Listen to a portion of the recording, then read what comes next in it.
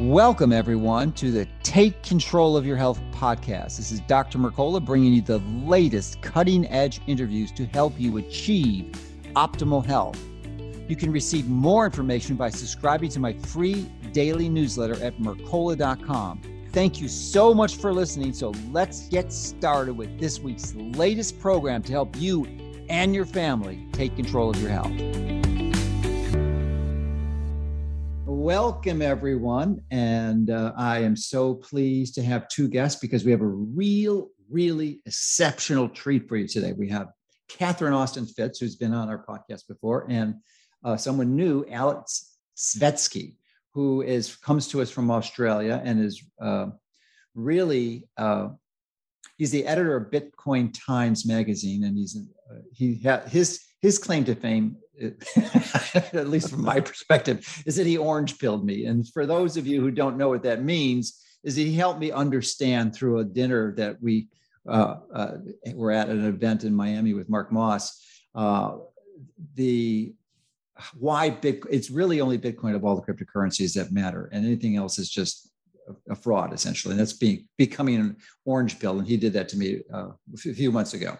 So Catherine, for those who don't know, let me give her a brief bio, because she is probably one of the most well-qualified individuals to participate in this discussion about whether Bitcoin is going to be important for the end, or important tool and a resource to address the financial tyranny and global suppression and oppression that is occurring right now.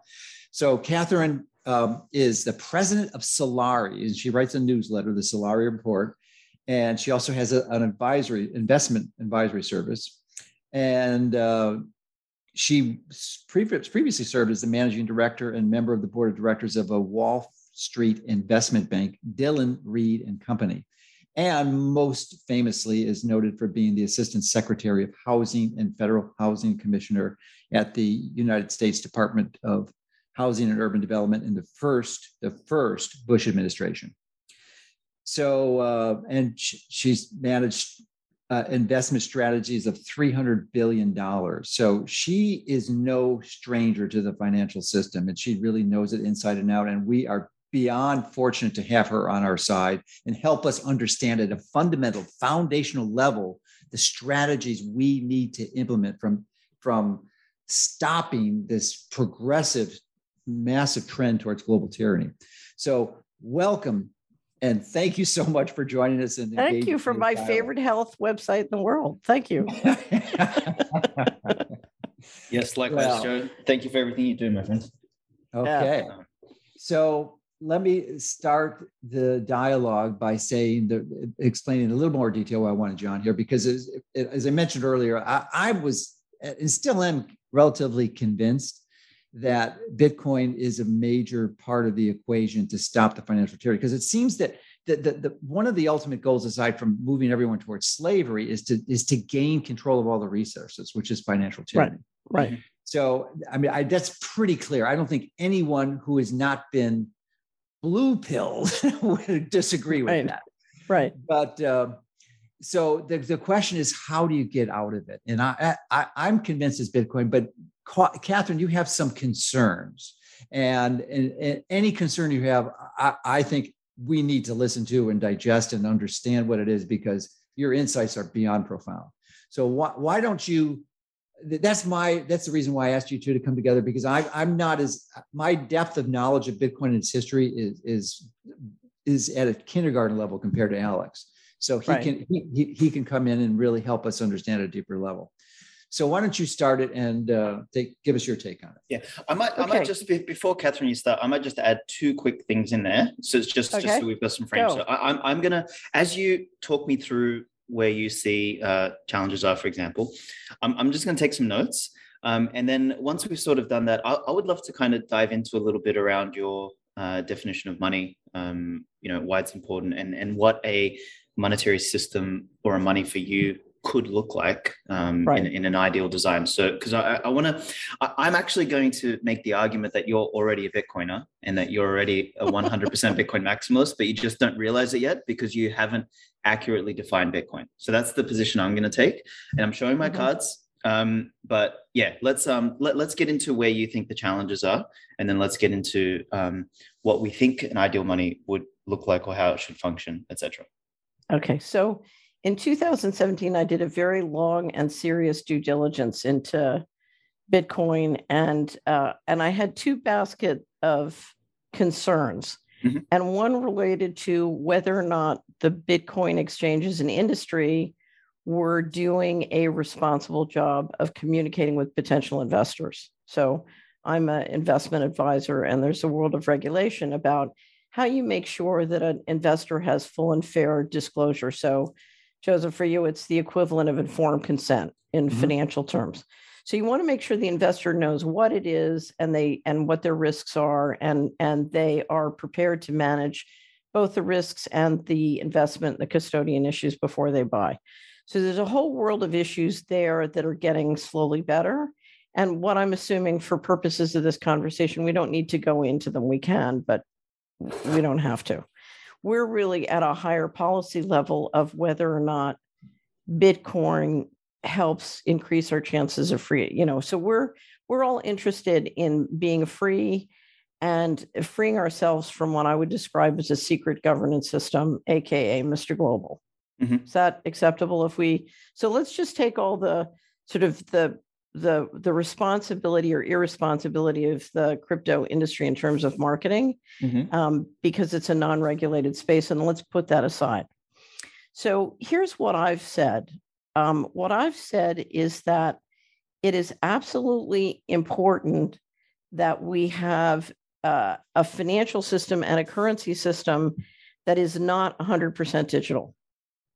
So where I think the current leadership and central bankers are going with the Going Direct Reset is I think they're trying to get 100% digital control grid and literally end currencies as we know it, and move us to, on the smart grid, a transaction system where they have 100% control.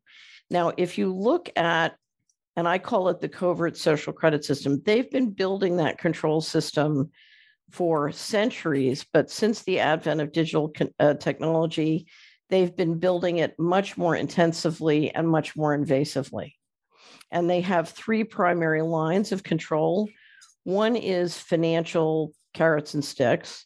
One is basically, it's the telecommunications and media line. It's surveillance and mind control and propaganda and education. And then the third line is covert operations, which can get, it can be regulatory enforcement, taxation, or it can be literally covert physical intervention. So you have these three lines and they're coordinated. But if you look at how they control, whether they say they're controlling assets or they're controlling currencies or they really control people. They control everything through people. And if you look at some of the regulatory proposals now for crypto, that's how they're going to do it. They're going to do it by controlling the people in their businesses. Anyway, so we have this control grid. And I think anybody who wants freedom, number one, wants transparency in and around what's really going on in a world, but then they want to be not controlled. And to me, if we permit 100% digital controlled transaction system of any kind, we will concede control, and literally it's the end of human liberty in the West. And I think for everyone who's interested in building a better digital transaction system, and I would argue that the current digital transaction system could be made infinitely better than it is now. And that's one of the pushes for crypto. Can we get a frictionless cross-border payment system? But it's inherent on anybody who wants a successful digital system, including using distributed ledgers, to address how are we going to get this technology working for us, but not allow it to control. And again, I don't think the control will be control so much of the technology. I think the control will be of the people using the technology. It will come through the people, because that's how the control grid has been built. So I don't see how we permit an all digital transaction system and continue to have freedom as long as the primary hardware and energy in and around the system, as well as the people, are controlled by a secret central governance system. Does that make sense? Makes perfect sense. Sure. Right. Okay. So, yes, I would agree with you wholeheartedly. Did you ever read the Cypherpunk Manifesto written by Tim May in the 90s? A long time ago, yes. Yeah. Eric Hughes got me to read it. Many years ago.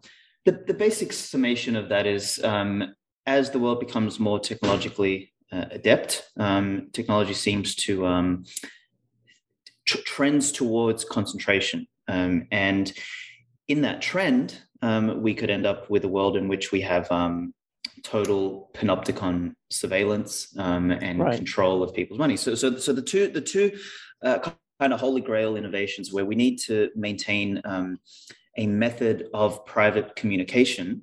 In other words, we need to use encryption to maintain private communication. Otherwise, if you don't have private communication, you can't speak freely, right? First Amendment. Right. So that was sort of holy grail number one.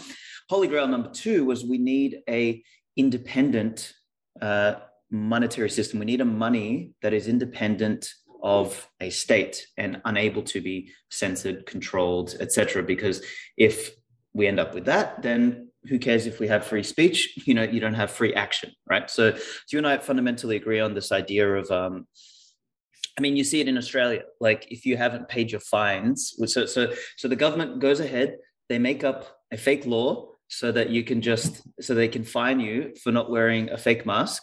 And then if you don't pay your fake fine, your penalty, they'll just take the fake money out of your fake bank account without your consent, right? So it's like whoever issues and controls the money basically has the ultimate power, right? Like if I'm the issuer of the money, I can do whatever I want, basically. I have the license to do whatever I want. So there's one caveat. So we're working with a model I call the central banking warfare model. So one side of the coin is I can print money. That's power number one. But the second side is I can force people to take it. So the military forces everybody to take it. And that's part of where the liquidity comes from. So you have to have both. I have to be able to print with impunity and kill with impunity. Totally. So you need the monopoly on violence and you need the monopoly on money. And they both feed each other, basically, right? I would say the easier one to defeat, though, is the monopoly on money, because what ends up happening is that when the monopoly on money can't fund the monopoly on violence, things start to fall apart relatively quickly. Like, so if we had to pull a thread somewhere so that the shit show unravels, that's kind of where we may have a strategic opportunity. But let's set that aside for a moment. So your concerns are Bitcoin exchanges and transparency and all that sort of stuff, which I would agree with you. I think Bitcoin exchanges are a fucking disaster. We all say that you should take your money off exchanges as soon as possible and hold your own Bitcoin in your own custody as soon as possible, because then that defunds or it actually moves supply out of these casinos, basically. So we're in agreement with that, and we're totally aligned with this idea that the last thing in hell we want is some issued money from any sort of authority who has the capacity to then build up enough economic power such that they can deploy political power or violent power in order to maintain economic power. And they sort of create this situation that we have today, which is I can print all the money that I want, and sorry, you can't do shit about it, because if you do, then I'm throwing you in jail. Okay, so let's separate. So a corrupt and secret governance system, we could take the dollar system, reform the governance, make some other reforms about it, and in fact get it to work very, very well.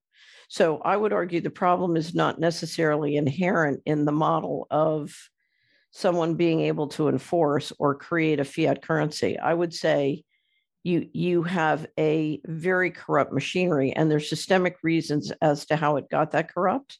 I wouldn't argue that. I do think it's important, if you go back and look at the history of currencies throughout the ages, the most important criteria for a successful currency system is excellence in governance and the rule of law. And that is the hardest thing to create. And if I were to turn to 100 freedom fighters and say, we have to deal with changing the governance system on planet Earth, they would say that's too hard. We need a workaround. Mm-hmm. And what you see is where we go for the workaround is distributed ledger technology can stop the debasement and the counterfeiting. That's our workaround, and the fraud, or a sound money system with commodities, gold and silver. That's our workaround. Those are both workarounds to avoid the issue of how do we create a great governance system and then a culture and a covenant that will enforce. Mm-hmm. So I would just one correction there. Distributed ledger technology doesn't do shit, by the way. It doesn't solve any problems. It's not even existent in Bitcoin. That's not actually what gives Bitcoin its usefulness. It is kind of like the eggs in a cake. The eggs don't make the cake. The eggs are an ingredient in the cake. So just be aware of like buzzwords of like blockchain and all this garbage, which is all meaningless. Like Bitcoin is a lot broader, but to your point, it is an attempt to try and solve some of the problems. So I guess let me ask you this question. In your mind, why did gold emerge as a useful money, at least as a commodity money, over the millennia? What made it special?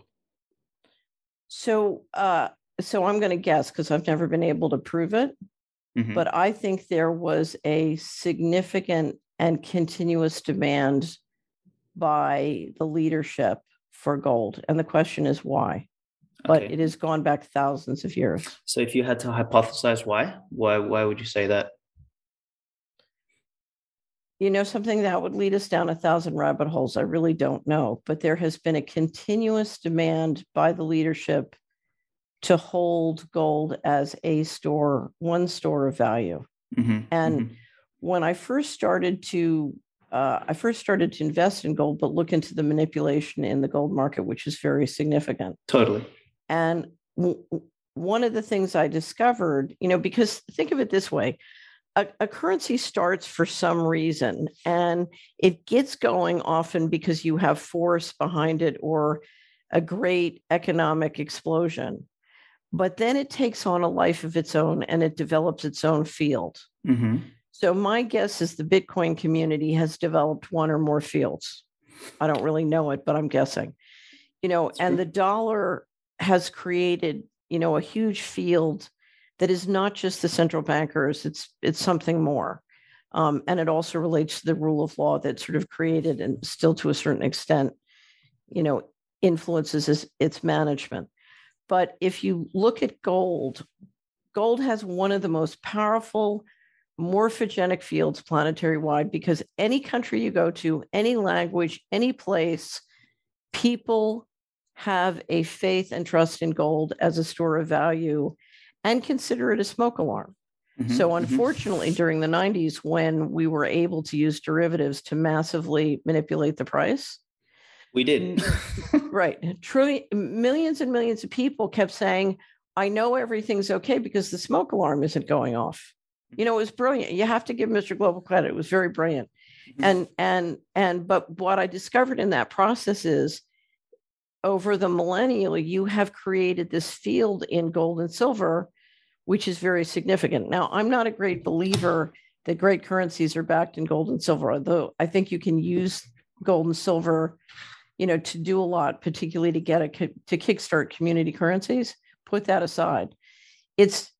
Traditionally, it's never been a good idea to make a commodity the backbone of your currency, because then your currency can swing around and get hiccuped for a lot of reasons that have nothing to do, with its role as a currency. So there's risk in that. Okay. But Alex, to me, it's a workaround. Before you answer, let me interject here a simple clarification, because anyone who's watched the previous interview I did with Catherine, they'll know that Mr. Global is her term, very elegant, appropriate, and precise term. And I love the way she does that for a collection. It's not one individual, it's a collection of people and forces that control and are behind all this effort towards global tyranny. So thank you. It's a nickname for a secret governance system. Yeah. Alex, one of the things I think is one of the most important unanswered question before us, we live on a planet where the governance system is secret. And, we know lots of power lines, and I would suggest the most powerful line on the planet is essentially in the financial system. It's the central bankers, the insurance industry, and the pools of equity. But that's what we're grappling with. How do we stay free, in the face of a secret governance system? And can a digital currency make a difference? I've got such a good answer for that, but I'm going to save it because I want to build something here. I want to dig a little bit into the gold thing because I guess my background in studies and things like that has been quite anthropological, evolutionary biology, monetary history, and things like that. And I've found a lot of interesting lines and interesting principles that have kept coming up. And the money one is very interesting. And I always teach people about why gold in particular was important. And when I tell people, like, I like to make the distinction between organic money and I guess fiat money or money by decree or enforced money, right? And before I even do that, I generally like to make a definition for money. And to me, and tell me if you disagree with anything that I'm saying along the way, but money for me is the language of value. There is, in order for human beings to cooperate and to coordinate, we need to find a way to encode the product of our labor. And the product of our labor is essentially the energy, the time, and the effort we expend. We transform some form of chaos into order, produce something of value, whether a product or a service, and we look to trade that with somebody else. Now, because there is a lack of... Can I ask you a question? Sure. Do you mean encode or communicate? Communicate, or so first we need to encode it because and I don't mean code in the sense of software. I mean, like, it needs to be represented by something and then it needs to be communicated. So money requires both a state. Okay, so you're saying it needs communication, right? It needs communication and transfer. Totally, exactly. So right, okay. so it needs a state and a transmission medium, basically. So. Right. With gold, for example, the state is the gold itself, and the transmission medium is me taking it from my hand and passing it into your hand, right? So it's a pretty crappy transmission medium, but let me step back. It's so yes, it's the store and the transmission, but it's the pricing. The pricing mathematics and the integrity of the pricing is one of the most critical ingredients that make everything go. Correct, but let's think before pricing. Let's think we first discovered some yellow rocks, and why did us as a sentient species move away from using seashells into using salt, into using rice stones, into using glass beads, into using whatever the hell we're using? It is because we need to, as a species, we have to find a way to communicate a language of value. We have to encode and transmit the product of our labor somehow. And we did that in a very clunky way. Like in pockets, we did barter, we used salt, we used this, we used that. Humanity is basically, or civilization is a story of discovering in a complex manner better objects and better mechanisms for exchanging the product of our labor. So we were like, humanity is a story of finding better money, basically. That's all we've been doing for the last 10,000 years. And what we did, so like when you think about money, and this is something we don't all know consciously, but we instinctively or subconsciously know this. Like the thing that becomes money, or the thing that organically becomes money, is the tool, the object, the good, the thing that is fungible. So as many of the units as possible should be the same. It is divisible. Like if you have a cow, it's not a great form of money, because if you only need a banana, what do you do? Chop the cow's head off? It's not going to work. Cognizability. So it needs to be recognizable. So if no one recognizes the shit, no one's going to use it as money. Homogeneous or homogeneity, it needs that. So like it needs to be uniform throughout. It needs to be portable, because if you can't carry it around, it's not very useful money. And it needs to have some element of scarcity, or what Nick Szabo calls unforgeable costliness. So you can't just create it out of thin air. I think you want protection from debasement. Well, correct. But that's exactly what scarcity gives us. So the property of scarcity gives us some sort of protection. Well, actually, it's the property of scarcity and unforgeable costliness that gives us debasement protection. Because if it's too expensive to create, and this was always remember the alchemist's dream. Everyone wanted to create gold out of nothing, right? So that they could acquire uneven or unfair monetary power, right? Like if you could turn shit into gold, you would be the god of the world, right?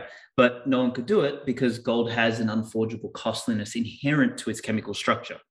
So they're sort of the properties. So unconsciously speaking, and this is the beauty of the evolution of humanity, is that we weren't looking for consciously going out there saying what is the best money with the best properties. We were naturally all looking for an object or something to be able to represent the product of our labor. And somehow every single society, every single group seemed to converge on this yellow rock because it had, in particular... No, many did not use it.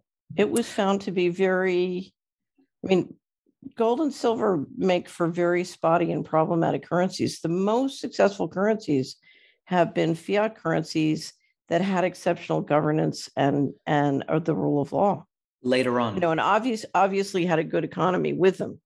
Later on, every single earlier period was all use some sort of commodity if they could get a hold of it. That was where wealth Many was held. did, but they also, as you said, they also used tortoise shells and leather and barter. Yeah, where they couldn't get gold. So, but the ones that used gold managed to jump over to a more complex governance type structure. So, mean, the Florentines were a perfect example.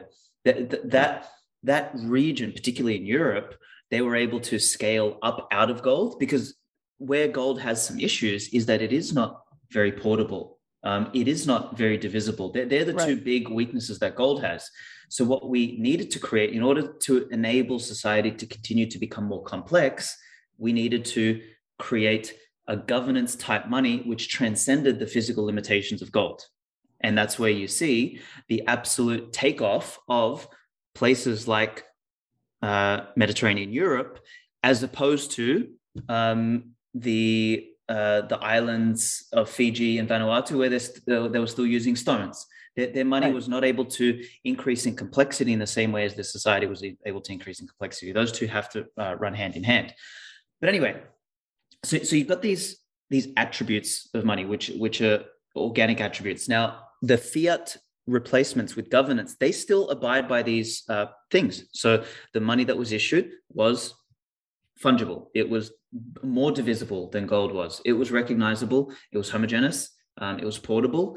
And through the application of good governance was scarce, right? Or it was impossible to forge, or it was difficult to forge, or it was protected from debasement. So the mechanism of scarcity was a governance application, not a application of some chemical properties of the good used as money, which is the case of gold, right? So gold is scarce because you can't print it, but fiat money, especially the early ones, the successful ones, the Florentines, etc., they had very good governance that bound the capacity to just willy-nilly print the shit out of thin air, and therefore was able to, maintain integrity. So anyway, we've got these attributes. What I want to lean into now is kind of the functions of money. And once again, correct me if you think I'm wrong, but... So here's the thing. What you're talking about is the technology of how money works and how we use it. And no matter how excellent whatever money we're proposing to use, that is secondary to who controls and who decides. Totally. And you can have the most perfect money system, but if the people who operate it and use it are separately and independently controlled, it won't solve much. Exactly. We're going to get straight back to the same problem, right? Okay. Yeah, right. and I agree with you. So, but what I want to do is I want to just separate this, because like for me, just getting some common ground on like what money is supposed to do, and then looking at the control element, that I want to run this in parallel. So we've got gold. We've got it emerged because it had superior chemical properties. We transcended gold, particularly the more advanced civilizations, because we recreated money and it was able to have all these attributes. But money as a thing, what it's supposed to do, it's supposed to perform three functions to enable human beings to coordinate and to cooperate. It's supposed to store the product of one's labor, so store of value. It's supposed to be a medium of exchange. If you can't exchange the thing, it's useless money. And it's the object through which you price all other goods and services in the market. So it's the unit of account, right? They're basically the three functions of money. Right. And they don't all have to be in the same. They can be split. I would argue that they can't be split. Some people think they can be split. I'm not saying it's optimal to split them, but they can be split. It's important. I mean, the problem with splitting it is if something is a shit medium of exchange and a crappy unit of account, and it's just a store of value, then it's not money. Then it's like it's a piece of art or it's a house. Like you can't use a house as money. No, right? so I would say that the dollar, for most people, the dollar is a much better medium of exchange than gold and silver right now. Yeah. But gold and silver provides a very important role in risk management in a store of value in certain scenarios. Totally. So, and that's why they both suck as money, because they're both not performing the three functions adequately. I disagree. Because, would it be wonderful to have a perfect medium that did all three at the same time? But I don't think such an animal exists right now on this planet. It can under a secret governance system. Well, this is where we're going to discover that it does exist. So maybe can we come to a common ground on this? Is that monies do exist that perform those three functions at different levels. So as you said, silver, absolutely, better at store value. Okay, cool. But a money in some way, shape, or form needs to at least, even if it's like, if each one is on a scale of 1 to 10, like, so let's say gold is like a 9 on store of value, it's like a 2 on medium exchange, and it's like a 1 on unit of account. US dollar is like a 5 on store of value, 8 on medium exchange, and a 9 on unit of account. Like each of them have their scoring, right? Like we can agree on that, right?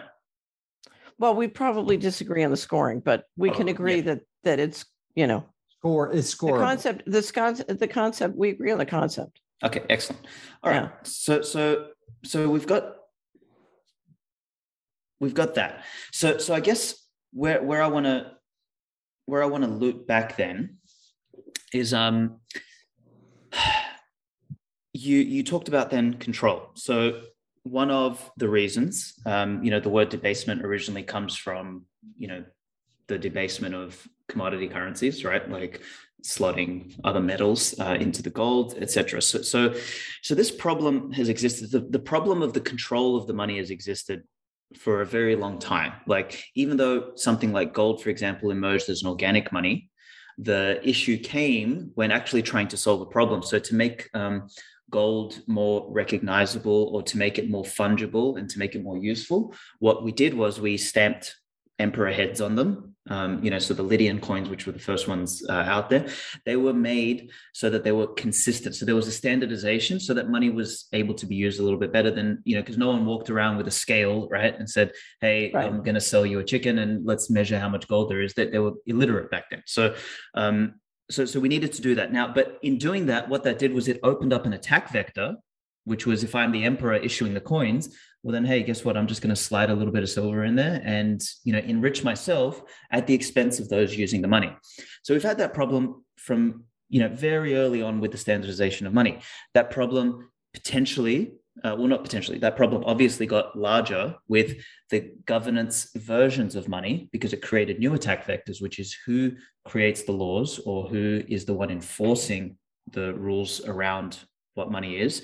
They actually have an opening, and it takes, we've created all sorts of mechanisms to try and keep that in check, constitutions and courts and judicial systems and laws. So can I just back you up again? The perfect currency would serve an economy where you had the real assets and the people in balance. Mm-hmm. And a portion of the debasement problem that you're talking about comes when that real economy gets out of balance, and you try and make up for it with debasing the currency. This is part of what we're watching now. So some of it is not just the leaders are corrupt. Some of it is the leaders don't have the mastery of the real economy they need to make it go. Well, and can the leaders ever get the mastery? Well, that's an answer. What happens is the real asset problem emerges in the currency, and it looks like a currency problem, but it's not. It's a problem in the real economy. Correct. So debasement can come from, the leader trying to, or the governance system trying to cheat, but it can also come from a real problem in the real asset economy. Correct. And the two problems are different. They're different, but right. the manifestation in the deterioration of the integrity of the money ends up the same, but they are definitely different problems. Right. One of them shows that there's a structural issue here that needs to be solved, and hey, everything's up. And the other one is because someone purposely put their finger on the red button and started taking advantage. So 100% agree with that. Right. So here's the question that I would pose to you is that if even gold and all of our governance attempts at creating money or a monetary system seem to have, or not seem to, but have evidently devolved into the control of some party of Mr. Global or whoever else, whatever other lunatic, how do you limit that control? Like what in your mind is a way to do so? So if I look at what the real problem is, I don't see a currency problem. Mm-hmm. What I see is a secret governance system, which is harvesting this planet for extraordinary amounts of resources. Mm-hmm. And that's a drain. Sometimes I call it the tapeworm, because there's a drain going out the back door. And you can, so for example, if I was a group of people and I said, I'm going to create a crypto and move outside the system to protect myself against the drain, that can work for a small group of people or for a lot of people for a certain period of time. But it doesn't solve the problem that there is on the whole economy, there is a drain. And if anything, it's hidden by the secrecy in the system, whether it's in the currency or the equity and the insurance or any of the other parts of the system. And so if you're going to worry about my tribe is going to go off and create a crypto and we're going to protect ourselves from the drain, that's a different world than our crypto can solve the whole thing, because if the drain continues, there's no solution, and the crypto can't protect you from that, because the control of the digital systems, of all digital systems, whether it's crypto or non-crypto, is going to come from the control of the people that is controlled by the secret drain. Let's step back. So why are we in a position with Mr. Global draining resources in the first place? How do we get here? And what in your mind is a way to keep them in check and to avoid something like that happening? Well, it's happening every day. It's been happening every day I've been alive on this planet. Totally. So what do we do to solve that? Because my argument here is that a money through which, a money that is issued by any form of entity, the state, Mr. Global, a good monarch, whatever, is still going to devolve. We're going to get right back here. Right. So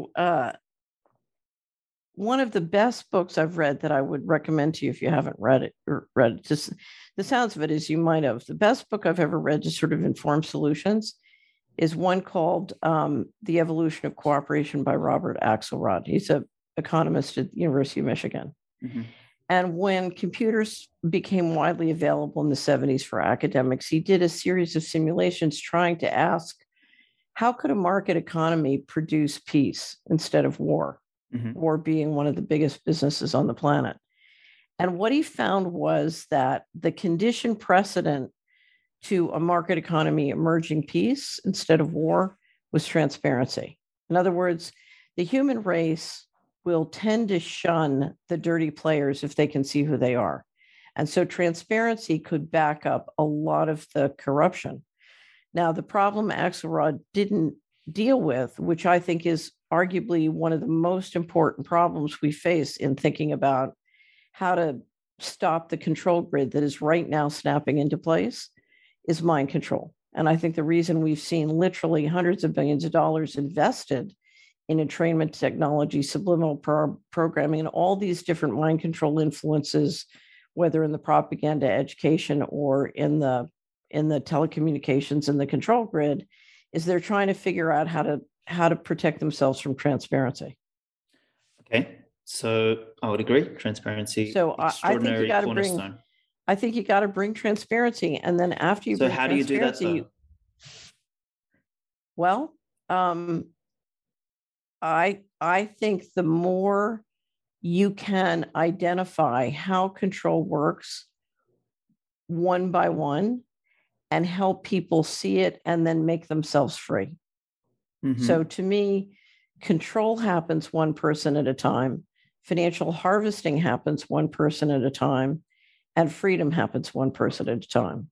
Mm-hmm. And the question before us is, can we help enough individual people be free? So I said that Mercola was my number one favorite health website. Mm-hmm. If you read Mercola, it's teaching you how to protect yourself from what I call the great poisoning. Mm-hmm. Mm-hmm. And the more you do that, the better chance you have of being financially not dependent on the government and financially secure.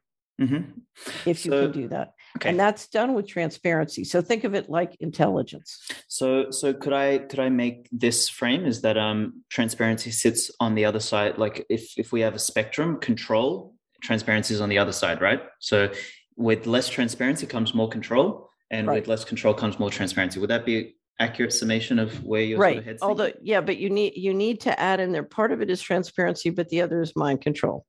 Okay. So it's not enough to have transparency now. We need protection and what's the right word? Resiliency from mind control. Okay. And how do we get that? That's what I'm trying to figure out. I don't have the answer. Education. I have done everything in my power to try to protect myself, my team, and our projects from the influence of mind control. And I would say I'm lucky if I get a C-. So yeah, okay.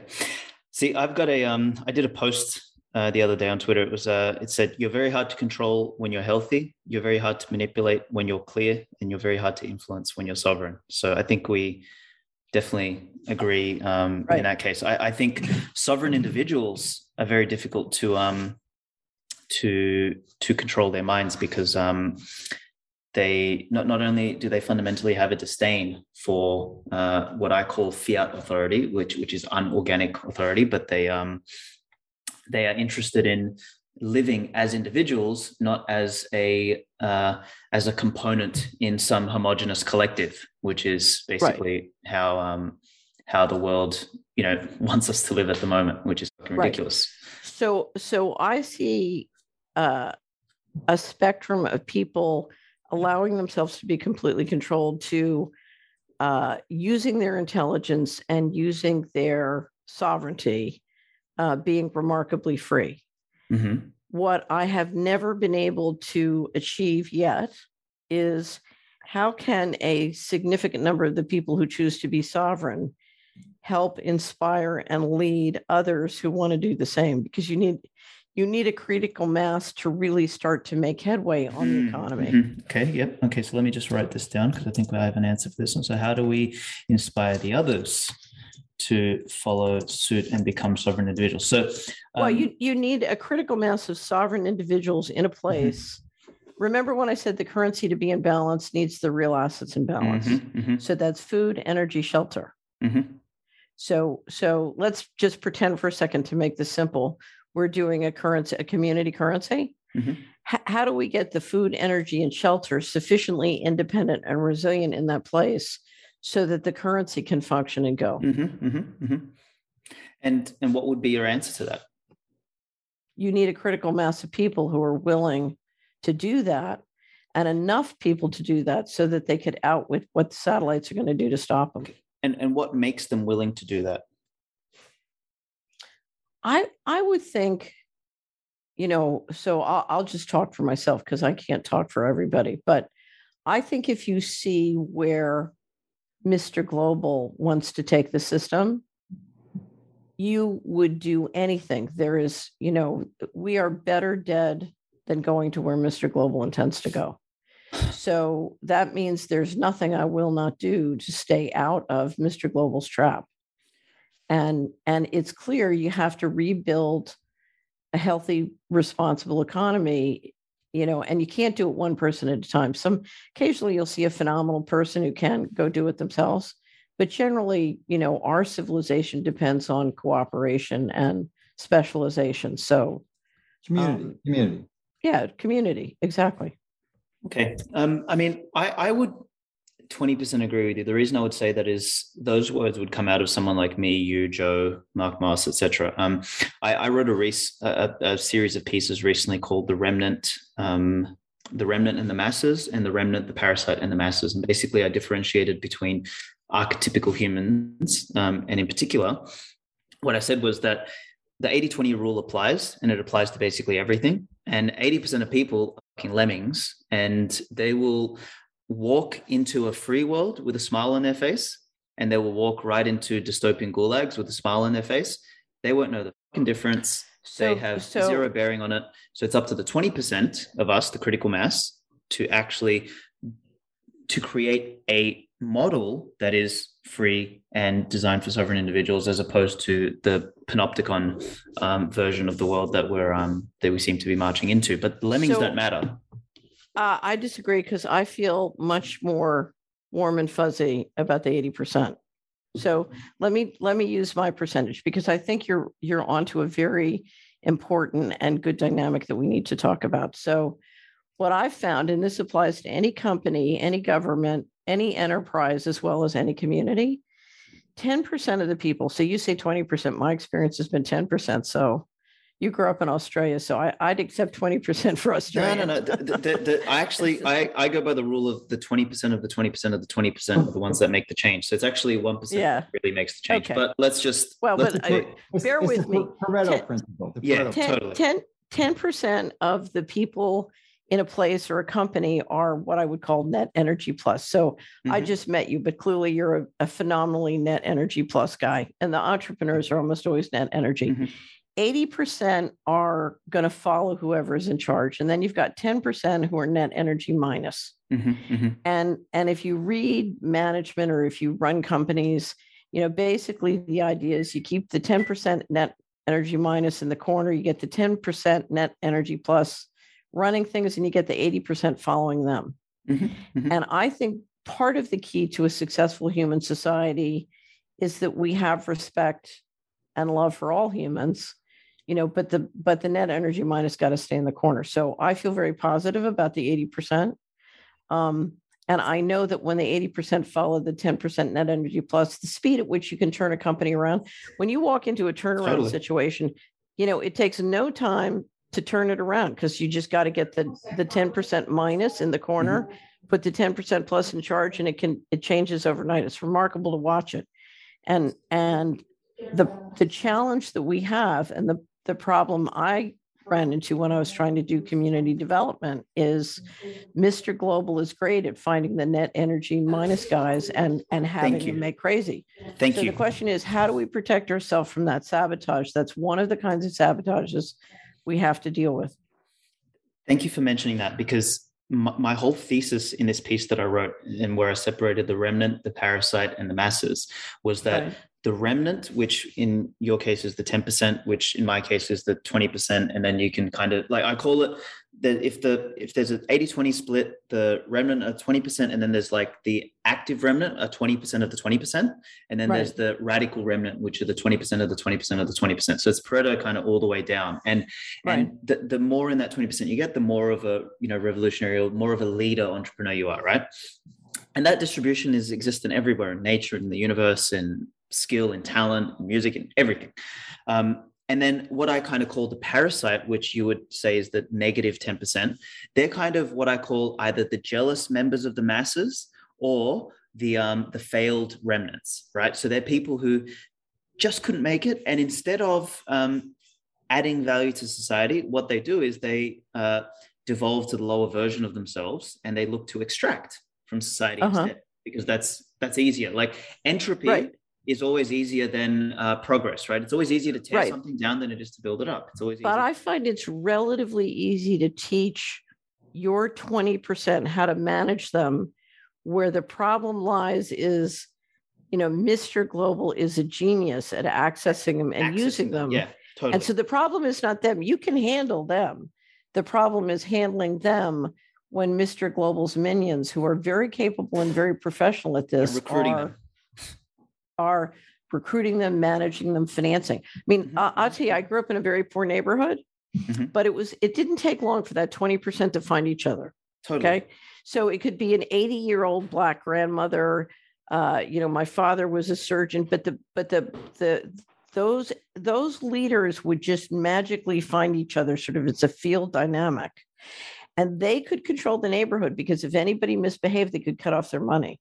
And then the government made sure, came in and they made sure whether by dealing the drugs or, bringing in HUD subsidy that they could subsidize the slugs. And then suddenly the Net Energy Plus people couldn't do slug management because they couldn't cut off their money. So Mr. Global is a master at that.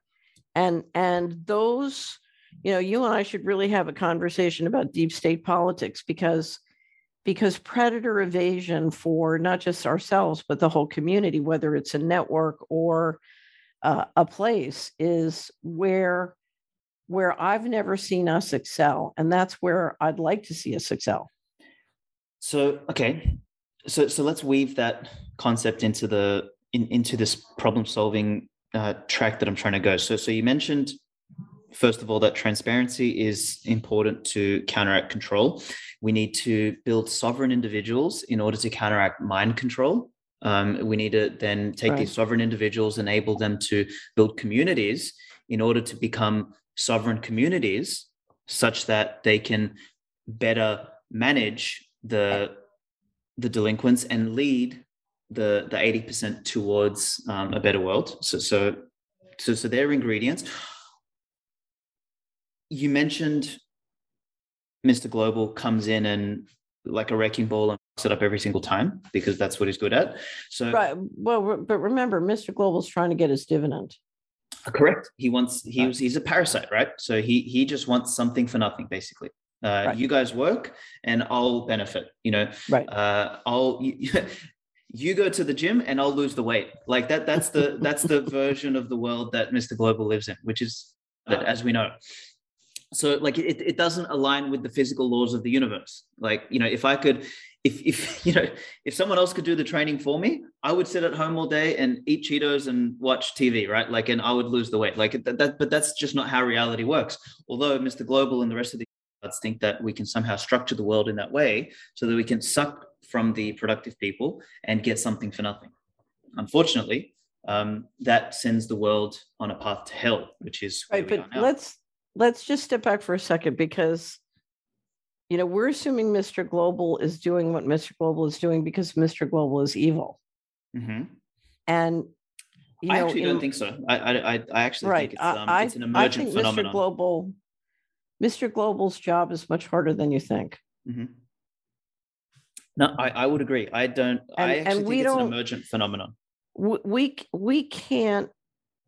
If I could see anything, it would be a complete profile of the risk issues that Mr. Global is managing, because a lot of the really crazy things happen because Mr. Global is managing very significant risk and can't, in a secret system, can't share with us what that risk is.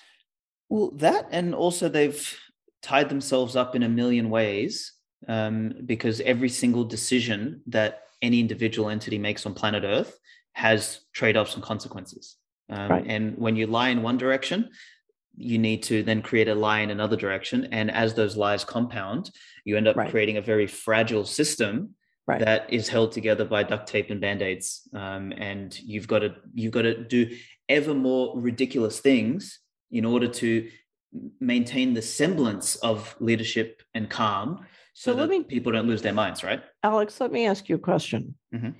Let's pretend you're Mr. Global. Mm-hmm.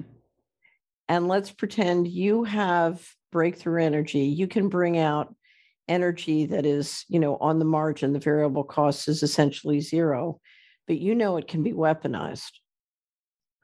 But you need to bring it out, because if you don't, the environmental situation is not going to go well.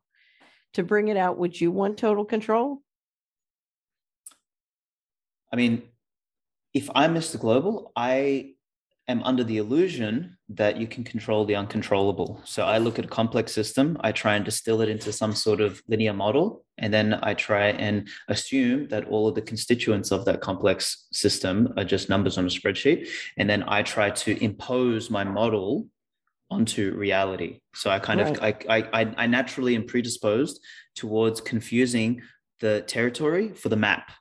And that's what I do. So therefore, in believing that my map is accurate, irrespective of how much it represents the territory, I impose that map on everyone. And I say, you must follow these rules and guidelines, because if you don't, then my map is broken, and then I can't release whatever I want to release. So I'm always going to be predisposed to trying to maintain and hold as much control as possible, because that's the model of the world. That's the frame. That's the paradigm I come from. Right. Okay. So anyway, so I actually think that when you come from that paradigm, I learned stunt driving when I was 25, and this is like a little anecdote, but when you're losing control in a vehicle, you let go. You let go. Thank you. Right, exactly. Right. Exactly. Now, I used to race cars when I was in high school. There you go. Okay. So you know exactly what that means. So this is complex systems manage to auto correct, and they auto correct because they have feedback loops and feedback mechanisms inside that enable them to, they basically, complex systems find pathways that enable them to compound on what works and correct what doesn't work. When we come in, and this aligns really with Dr. McCullough's work from a health perspective, right? Like what I call Keynesian or fiat health is this idea that you can just isolate a problem and then jab it with an injection or jab it with a drug and, try and fix it. When in reality, you look at things holistically and you give the body what it needs, sunlight, good food, etc., and it finds its own homeostasis, finds its own dynamic equilibrium. You don't just isolate stuff. And the same thing, like an economy is just a macro version of the human body. It's a complex system in which if you just get the out of people's way, they find their way. The pricing signal in the marketplace is the information medium through which they make decisions. They make value judgments. And when they make poor value judgments and poor decisions, they get a bad result. So they must correct. And when they make good value judgments, they can double down and they can compound. Right. But here's the thing. People who have no information about what's going on don't make good judgments. Correct. That's you can't, you say they don't take responsibility, but they can't because they don't have information. But let me bring this. Right. No, it's much bigger than that. The money's broken, but if you look at what's broken, it's much, much bigger than that. So, the governance is completely broken. But let me come back to right now, because I really, one of my favorite quotes from politics is, to be a hero, you must first survive. Mm-hmm. I'm watching a control grid snap into place. I don't know if you saw the announcements from the Russians and the Americans about regulating crypto, or you saw in the EU, they're trying to morph the green passport or the vaccine passport. Now they're calling it a private digital identity wallet. And we're watching the tax authorities add biometrics. PayPal is adding, and all the online systems adding on.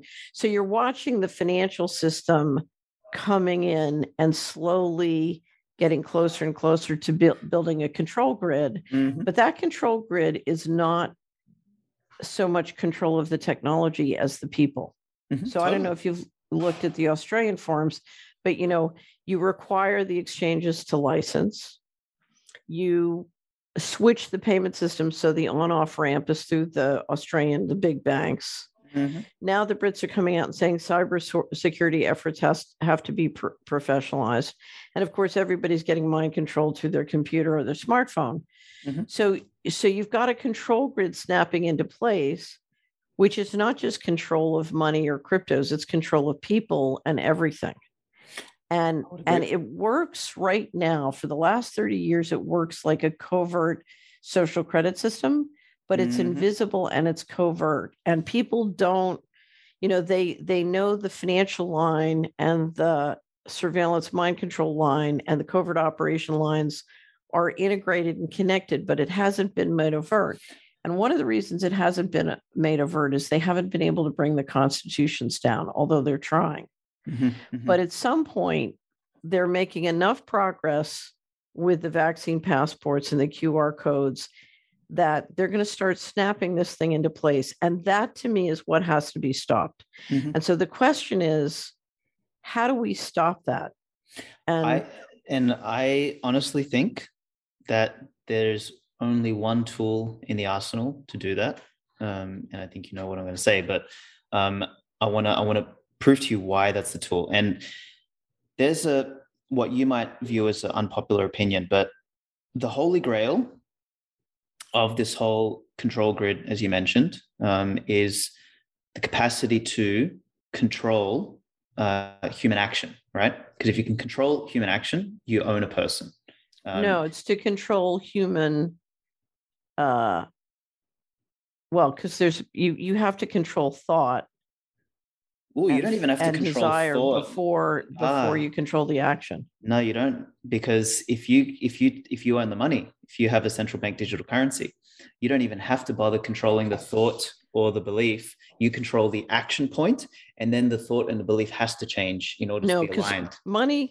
Money is an important piece. It's an important leg of the control system, but it's only a piece. It's not the whole deal. Well, let me ask you this.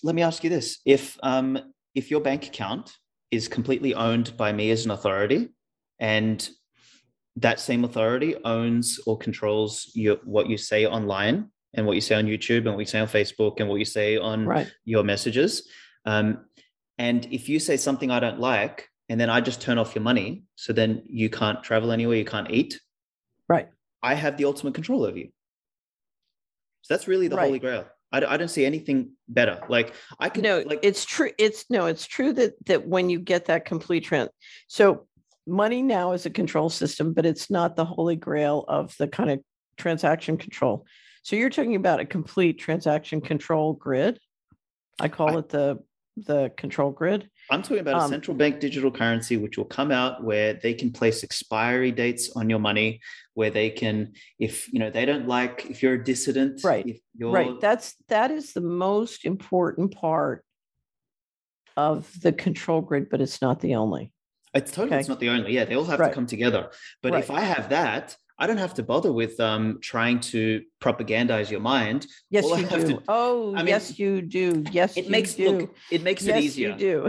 Okay, fine. Let's maybe my comment is a bit strong, so it's not. I don't have to worry about it. I still do. No, what it tells me is your life has been lucky so far. I'm a donkey when it comes to people telling me what to do. I don't listen to anyone. So so maybe it's not a luck. No, but it sounds like you haven't dealt with a lot of covert operations. Beg to differ. I'll tell you some stories in private one day. Okay. I've had my bank accounts, my credit cards, I've been locked out of the financial system, like all sorts of stuff has happened in an attempt to, shut me out of a country. So anyway, long story, but I know that, look, controlling the mind, controlling thoughts, controlling people's beliefs and all that sort of stuff, or I wouldn't even call it control, attempting to control, because that's what propaganda is. It's influence. That's all these things are. They're not actually control, they're influence. The problem is that people have been, their will has been eroded over time, that, influence basically looks like control. The point of control, though, really is, and this is the most important part, as you said, in the control grid, is if I can just turn off your money based on what you said or who you hung around with or the way you looked at somebody or who you're associated with, you have zero power as an individual. Right. like zero. That's the ultimate. That's the holy grail of what they want is they can introduce a CBDC, tie it to your vaccine passport, to your movement passport. Right. It's all over. It's game over. Right. I couldn't agree more. Okay. So you mentioned before, to do that, they're going to need to bring down the constitutions, right? Like of different countries, particularly the American Constitution being, the standout, right? Right. So would that assertion imply that you believe a constitution is the cornerstone of good governance? Like good governance has to emerge from a good constitution. Would I be right in assuming that? Good governance has to emerge from a covenant, which is codified in formal law, but is embraced in a culture which does the primary enforcement. Okay, so and that covenant, could we say one manifestation of that covenant would be a constitution? Well, I would say the U.S. Constitution is now literally a spiritual and cultural covenant within the United States people. But it's no longer really being followed by the government and all that sort of stuff, right? They're trying everything they can to contravene it, right? They're doing everything they can to contravene it, but words cannot express how significant its protection, how much protection it is provided, no matter how weak it's been. And it is very significant, and the effort to bring it down is also very significant. Totally. I can imagine.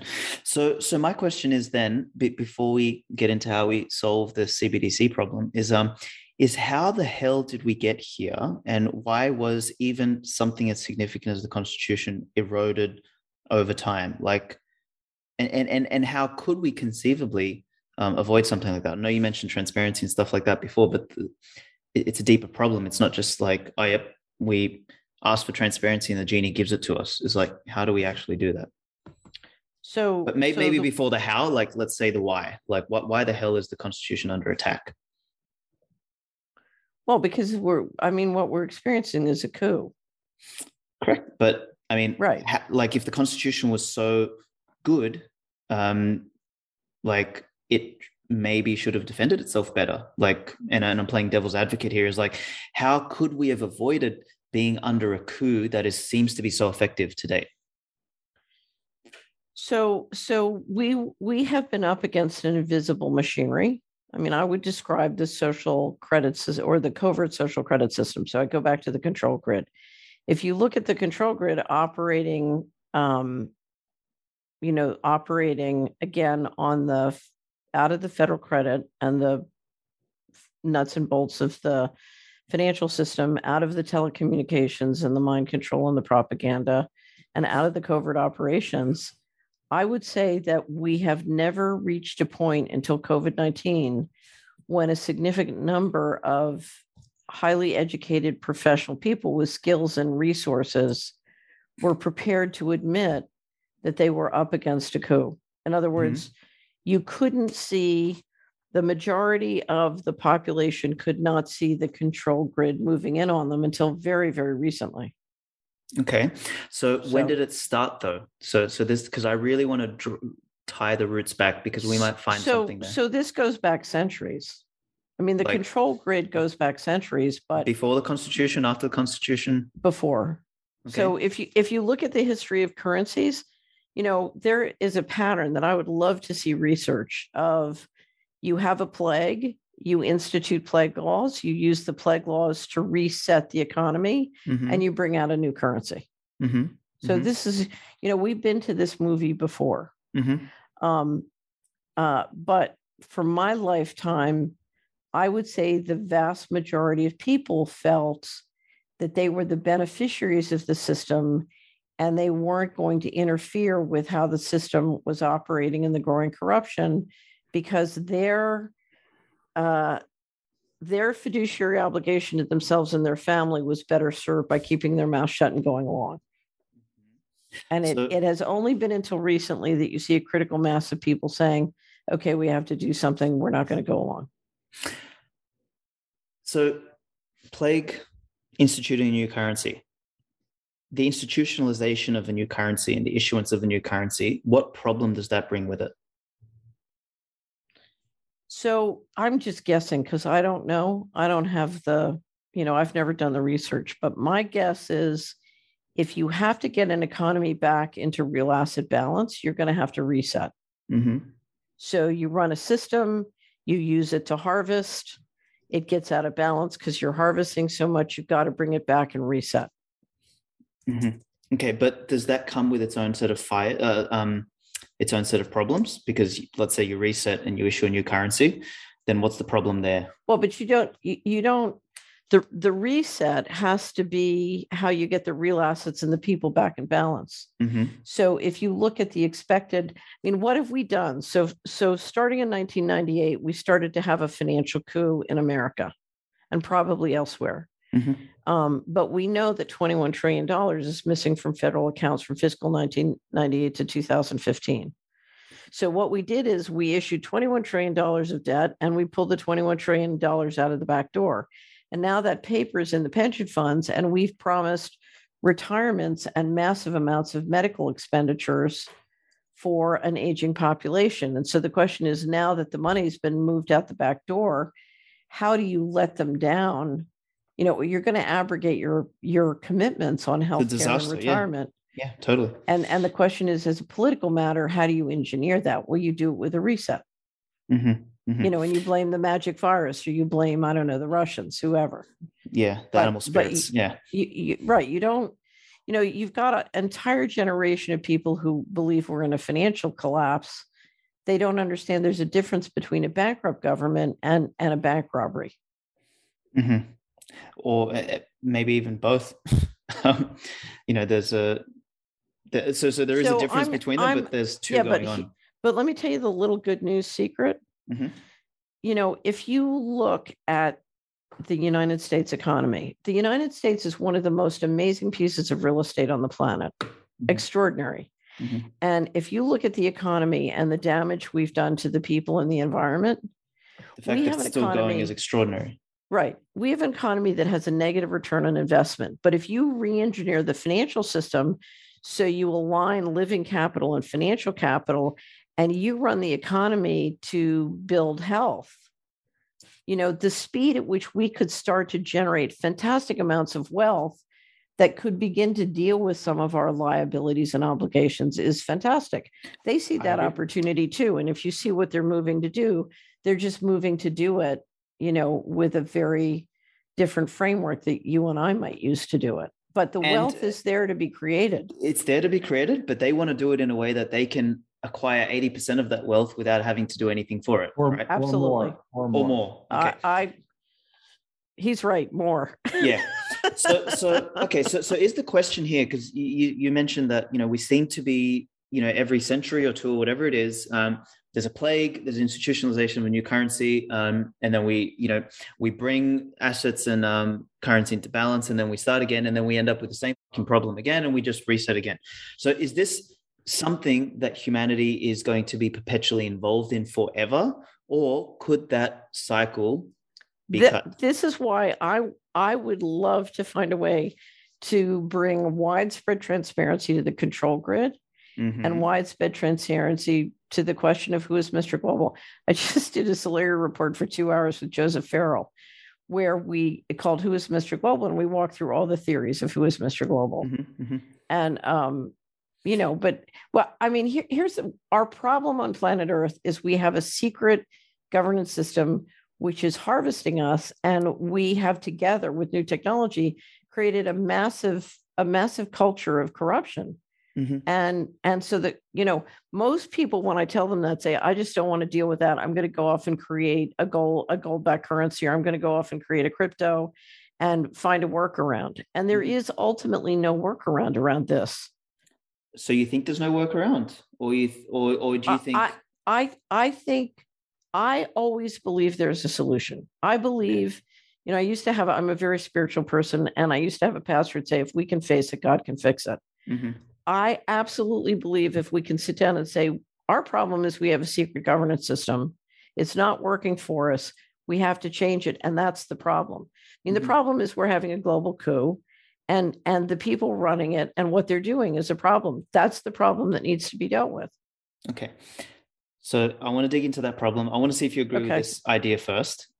Is the imbalance that occurs over time. So we've had a reset, plague or whatever, we issue a new currency, things come back into balance, and we end up unbalanced again. Would you agree that that is similar to what happens with bushfires, right? So like if you have a regular small bushfire on an annual basis and you don't stop it, you let it sort of burn through, what happens is it's good for the forest because it naturally, burns what it needs to burn off, and then it is able to continue. Versus what we seem to do is we try and avoid all bushfires at all costs, and then once every 10 years, we end like a fire erupts that burns everything down, burns the topsoil, and actually destroys the environment, right? So what we seem to have is an economic version of that happens every 100 years, is instead of allowing the market to naturally correct so that, because assets and currency will always they'll never be perfectly balanced. They'll always kind of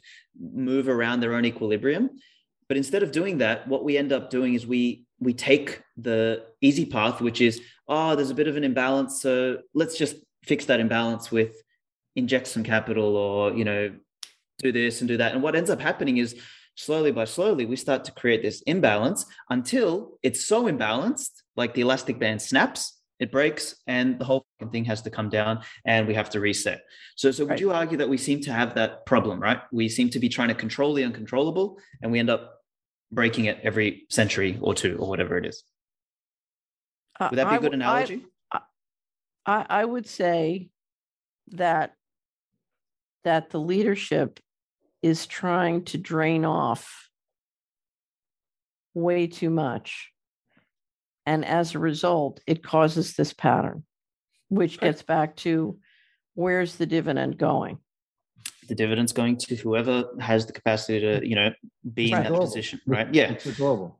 But see, where I was trying to get to with this is that Mr. Global didn't just wake up one day and be born. Like Mr. Global is a result of prior causations, right? And you could probably track Mr. Global back to George Washington, maybe, and not saying he was Mr. Global, but let's say he started with a good intent, but each generation that came after him, it was easier for them to eat the forbidden fruit, right? It's like, okay, I shouldn't do this, but you know what?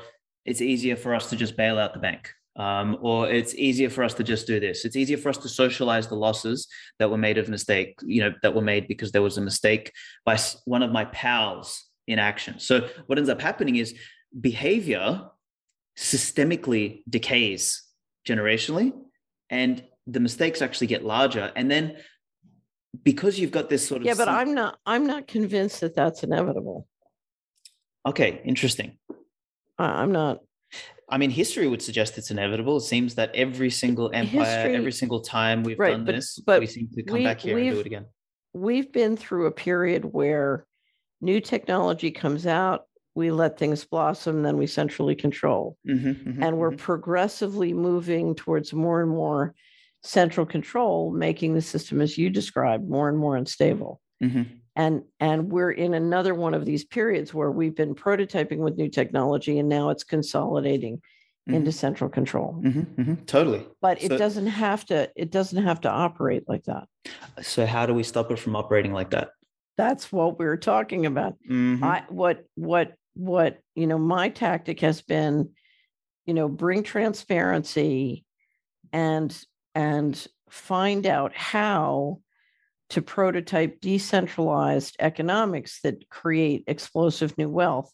And where I keep falling down is I'm not able to get a critical mass of people to figure out how to protect themselves from the mind control and the sabotage. Okay. So this is the part we want to dig into. So you want to create decentralized governance or financial control. Or something. But remember, part of what we're trying to do, because let's go back to each individual. We want each individual to be free, but we also want each individual to be free to collaborate and build markets and transact with other people. And to do that, they need to be able to make sure if they grow food, they get to eat the food they grow or trade it for right. So we want them to get, to eat what they grow or be able to trade and transact with integrity and not have it siphoned off by Mr. Global and the corrupt systems, right? And what is going on is if you the investment in many places. So if we were to look at investment on a place-based basis, the majority of the taxes up and credit and money coming back in is invested not to optimize equity and the health of the people in the environment, the living capital. It's being invested to control, and it is phenomenally wasteful. Totally. I mean, I can't tell you, if I was going to build an underground base, it's one cost. If I'm going to build it on a secret basis and keep it secret, it's explosively more expensive. So, and that translates out into every aspect of the local economy certainly in the United States. Totally. And the bigger problem here is not that it costs more, is that you have the ability to siphon off the money irrespective of cost, because then you don't care how much it costs. If you're Mr. Global, if you're a bureaucratic state, so what? If the difference to you of 100 billion or 100 trillion is zero, because no, it's big. Remember, because you've got to keep it floating without inflation. So it's not in one sense you can't print with impunity. You can't print with impunity, but you don't really care. So you'll push it to whatever limit is feasible without breaking things, because you have your own calculation to make. Your own calculus is, how do I get as much as I can as possible for free without killing the host? Because a parasite requires the host to continue operating. Otherwise the parasite dies with it. So we have that problems. The problem is waste. The problem is secrecy. The antidote is some sort of transparency, a covenant amongst people. Let me stick back, because I'm hugely into the short term right now. This control grid is snapping into place, and this control grid controls by controlling people one person at a time. I mean, they have AI, they have software, and the more money the taxpayers pay for this control grid to operate, the more money Mr. Global makes and his companies. So from a financial standpoint, there's no amount of money that you can't spend on the control grid. Now, I would say I know very few people who see that control grid operate in their intimate space, let alone understand that it's there. Correct. Totally. So people are blind to it. So how do we get them to see it before it snaps shut on them? And that's, let me get back to crypto, because, it's a separate conversation. If we were going to have a financial system that had a digital component, how would you make it more efficient? And I think you and I would probably agree on many of the different kinds of things that might make efficiency, but that's a separate conversation. The challenge I've had with many people who are enthusiastic about Bitcoin and crypto is they don't see the control grid, and they don't see the danger of the control grid. And that results in them trying to talk individual and retail investors into doing things oblivious to the dangers of the control grid. Let me clarify one thing. I'm extraordinarily enthusiastic about Bitcoin, and I'm extraordinarily pessimistic about crypto. Right. I understand. So there is a universe of difference between the two. For me, crypto is exactly how we walk into the control grid problem. Bitcoin is the only way to walk out of it. Okay. And I'll explain. So you don't think any of the others offer zero, possibility? Nothing. Every single one of them is Mr. Global's attempt to discredit Bitcoin. Have you ever written something on this exact point that I could read?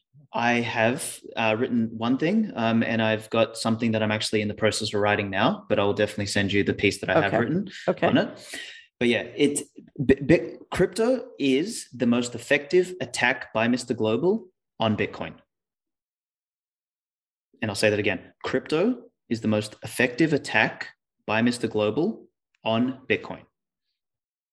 So Okay. They stand in stark contrast. All these monkeys running around screaming about crypto, all they're doing is they're walking right into the trap, which is the creation of a new currency that is controlled by a foundation, an institution, a group, a company, whatever thing you want to place there, and creates a central point of leverage that Mr. Global can get access to. And mark my words, I said this 2 years ago on a podcast, and people thought I was crazy, and it's happening right now with the World Economic Forum partnering with the Ethereum Foundation.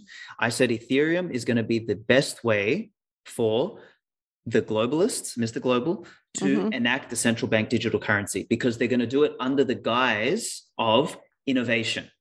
They've got the perfect little poster child, that Vitalik, who wants to replace mothers with synthetic wombs because he thinks that's how we're going to get equity. Moron. So they're a perfect little group, because the Ethereum Foundation, every single coin other than Bitcoin, is run or operated or issued or controlled by some single group. Bitcoin, on the other hand, and I was writing some notes as you were talking, and I really want to give you a new framing for Bitcoin. Bitcoin is like it's a constitution enforced by the individual. So I'll explain it like this: is what makes Bitcoin special is that it's not a program and it's not a technology. It is actually a set of rules, a constitution that we voluntarily opt into. So when I'm a node operator of Bitcoin, for example, all I'm doing is I'm just running the software that is Bitcoin, and the software that is Bitcoin is just a series of rules: 21 million coins, divisible to 8 decimal places, blocks every 10 minutes, blah, blah. So it's this set of transparent rules that if I can change, I'm open to changing it. So I can change the rules of Bitcoin if I want to. But what happens is that I'm immediately out of sync with everybody else, and I'm no longer on the Bitcoin network. I'm on something else. I'm on Bitcoin Alex's version. And then I have to convince everybody to move their economic mass or their economic gravity off to me. But what I'm doing in doing that is I'm then going right back to the original problem that Bitcoin's solving, which is Bitcoin says, hey, money is the tool that we use to encode time and energy. Let's place it outside of anybody's potential control. Let's put it with the laws of gravity, thermodynamics, the speed of light. So like none of us can control those. They apply equally to all of us. Let's place money in that realm. Right, and then let's go and do other stuff. But how do you do your non-digital component? Very easily. Bitcoin is not digital. Bitcoin is information. So this is another layer that I wanted to kind of help you illuminate. So everybody puts their money in the wallets and they can transact in physical space outside of digital space without going through digital. Totally. I could take my a Bitcoin transaction and I could write it on a piece of paper.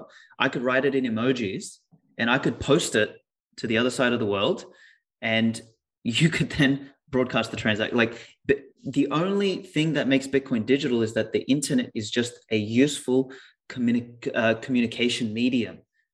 Bitcoin transcends that because Bitcoin is purely just math and information.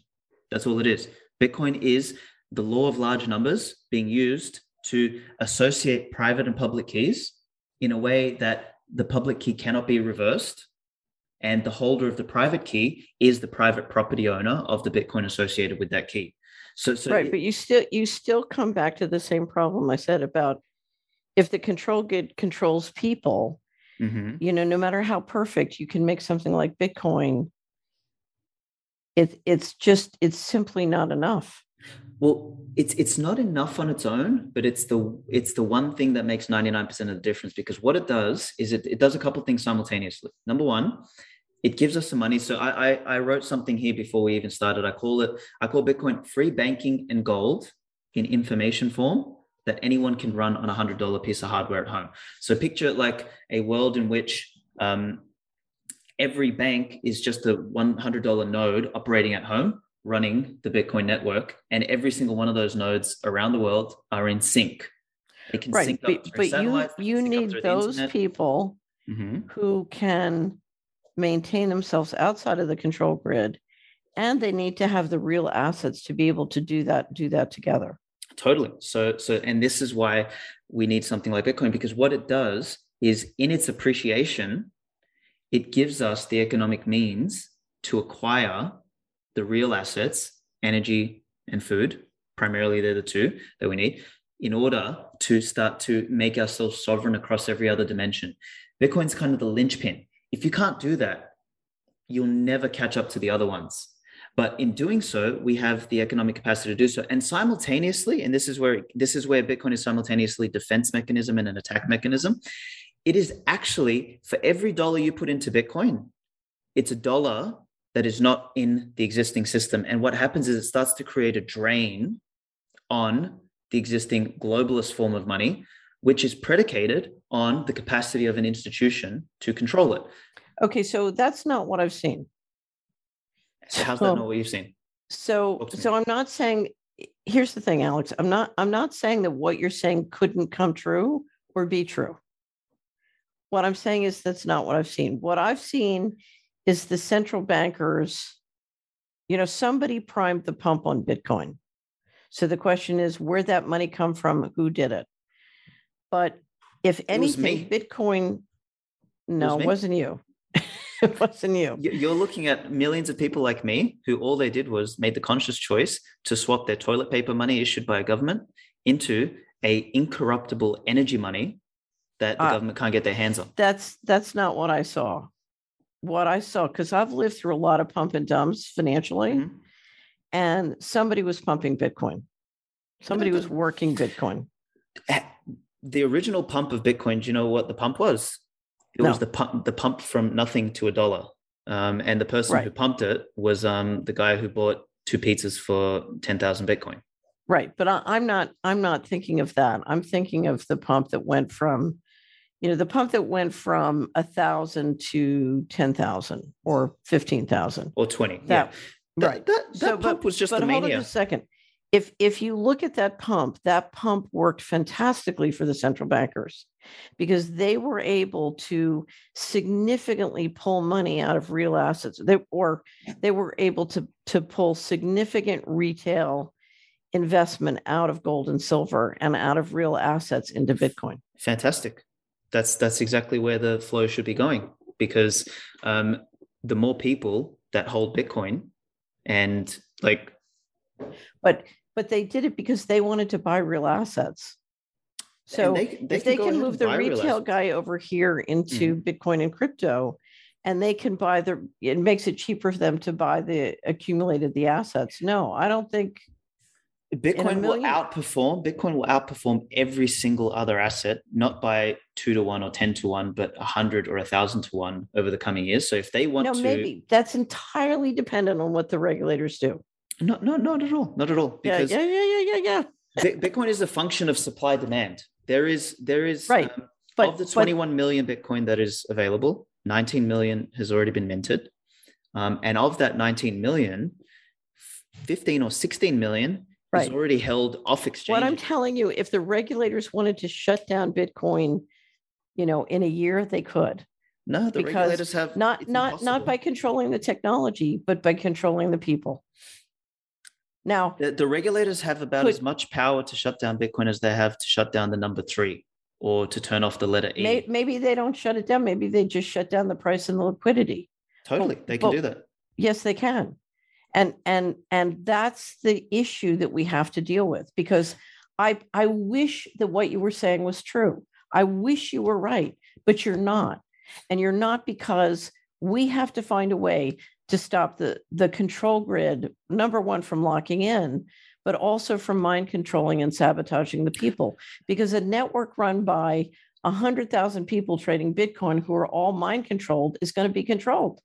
Don't think about trading. Think about the fact that when you're on the Bitcoin network, you're completely incompatible with the control grid. No, you're not. They can turn off the electricity. Turning off the electricity is never a measure that they'll take, because then everyone dies. They don't have to turn off the electricity everywhere. Okay. And they don't have to do 100%. No. But okay. But to kill Bitcoin, you would have to do 100% everywhere. I'm not talking about killing it. I'm talking about making it not useful as an alternative system. It is perfectly useful. They don't have to. They don't. Again, I go back. You don't have to kill the technology to make the technology not liquid or to not price well. If you can control the people, and that's what they can do. And I'm not saying that you can't get to a system of digital money, which isn't useful and can't do the kind of things you say. But to do that, we're going to have to deal with a control grid, and the control grid is the control of people. Let's think about it this way. So let's turn off the electricity. So my argument here is going to be based upon the idea that Bitcoin can outlast. So they can impact its price. So, let's say Bitcoin hits 250 grand over the next year or two because of institutional adoption, whatever other horse. Then let's say the governments freak out and they're like, look, there is money exiting the system and moving on to this parallel monetary system that we can't control. Let's ban it in the US. Let's ban it here. Let's do some coordinated ban. Let's turn off let's do whatever we want. It'll cause a hit, and it might drop the price of Bitcoin from 250 to 100 grand, to 60 grand, to 20 grand, whatever. Scare a bunch of people out. The beauty is they'll throw everything in the kitchen sink and it won't die. It'll still continue. And then as people start to realize that this thing is so resilient that there is no amount of coordinated effort on the part of any government or any globalist regime to turn it off and to kill it, Bitcoin will have continued running transactions, mining blocks, doing everything that it's doing. China just hit 60% of all miners got turned off in the space of a week, and nothing happened. Nothing, zero. China took the biggest hammer it had and whacked Bitcoin. The hash rate went down. The hash rate went down, but not a single Bitcoin transaction was missed. Not a single payment failed. Not a single amount of Bitcoin was created or destroyed. Zero impact in the grand scheme of things. The hash rate dropped, and now it's back to where it was, because in real time, this amorphous, complex network found its own natural equilibrium again by accessing power from other places, and it rebalanced. That is the most incredible feat of complex engineering that has ever existed in the history of mankind. You have this constitution. I completely disagree. How? Well, tell me. Let's dissect that. What do you disagree about? There have been a lot of amazing engineering feats. That's not nothing like this. Nothing like this. There's not a single thing that exists on the planet that is as incredible as this in terms of its capacity to be resilient. You have more affection and love for technology than I do. No, I think technology is a disaster for society. And I don't view Bitcoin as a technology. I actually think Bitcoin moves us back to the age of the innovation in atoms and away from the age of the innovation in bits. I got a tweet, which is, since that moron, Mark Andreessen, suggested that software is eating the world, software is not only eating the world, it's eaten the world's soul. Bitcoin will move us away from a world of bits and back into a world of atoms, because Bitcoin is rooted in the laws of thermodynamics. And what it does is it gives us some money that nobody can fuck with. And as a result, people progress on the basis of merit, not on the basis of some sort of secret governance that they can create in order to leech. So last November, we talked a lot of retail investors into buying Bitcoin at 60,000, and now it's worth $37,000 and they're scared to death. Good. They should sell it. They should sell it, and they should go to US dollars, and they should go to the slave coin. For me, I have no remorse for those people. Come on, Alex. Seriously, I have no remorse for those people. I just wrote an article saying 42 reasons why you should sell for those people. I have zero, because at the end of the day, if you take a moment to sit down and actually read about Bitcoin, understand what it represents, you're not in it for the quick buck and for the making of the money. You're in, like, Bitcoin's a one-way street. Do you know how hard they had to work for that money? So what they should do is they should understand Bitcoin before buying it. See, I bought Bitcoin. The first time I bought Bitcoin was at $1,200, and within 6 months, it was worth $200. What did I do? Right. I bought as much as I could because I took the time to understand it. Right. So Alex, you understand, the beauty of doing thing with free markets. And I share your enthusiasm for free markets. And I share your enthusiasm for transaction systems that are out of control. So I share that. And I think it's wonderful. And I wish what you were saying was true. And I think there are times when it can be true, where that dynamic can really work. But what I'm telling you is I'm watching a control grid that will minimize how much and where it can work, and getting people involved in it who can't handle that. You can handle that. You're young, you're strong, you're bright, but getting people involved who can't handle that runs the potential for great mess. And that is why, if you want this to be true, what you and I and Dr. Mercola and all the people listening to this are going to have to do is come up with a way between governance and culture and managing the real asset technology. I wish that people had put the same passion into building local food systems and local energy systems that we put into building Bitcoin. That's the cart before the horse, because that's what's going to be required to make this go. It totally will. They are all interlinked, but the problem is it's a cart before the horse problem. But it can't. If we go and do that, you cannot do just the money and think the money is going to work for you. It can't be just the money. Of course, it can't be just the money. It's not enough. But you have to. But you make it sound like it is enough. It's the 99%. No, absolutely not. we may disagree on the percentages, but I'll tell you why. People are the 99%. It's fine, financial technology is a tool. Don't look at Bitcoin as a financial technology. Look at Bitcoin as a human technology. The thing that builds a great civilization is people. Correct. So the 80% aren't lemmings and to be ignored and hated. Not to be hated at all. They are what we're trying to lift up and make great. They are the people that we're trying to help be sovereign. Correct. So in order to make them sovereign, in order for an individual to be sovereign, an individual must be able to own the product of their labor. That is the cornerstone of sovereignty. Right. And to own the product of one's labor means to be able to own the thing that represents the product of one's labor. So you must be able to own your money. That's the first keystone. It cannot stand in a vacuum, because without food, without shelter, you cannot live, right? So the problem... So you have to be able not just to own it, but to transact it with other people who want to transact with you. Totally, exactly. That's where we're all running into trouble, is on the transaction. Well, because the beauty of Bitcoin is it has zero transaction friction, zero. Information is the easiest thing on the planet to transact. Right, but I have to transact, if I'm going to transact Bitcoin, unless I can do in person, I'm going to have to operate through Mr. Global's hardware, Mr. Global's underwater cables. Absolutely yes, I am. No, you're not. So I'm going to do this all without telecommunications, telepathically. A bunch of Bitcoiners literally just launched some satellites, and now you can beam your transaction to a satellite and beam it back down. Right, that's helpful. And there's Starlink too that you can use. Right. That's outside the traditional system. Correct. So here's what happens is you can't come in and create a fully functional parallel system from scratch. Right. It has to emerge, right? Right. And that's what Bitcoin's doing, is that it's actually infected in a good way. It's like a virus that's infected the existing system, and it's using its rails to But Alex, I appreciate all of that, and I understand all of that. But every day I am watching the control grid operate. So I don't begin to know anything about Bitcoin compared to you. You know a great deal about Bitcoin. I due diligence Bitcoin in 2017, and that was it. I haven't looked at it barely since.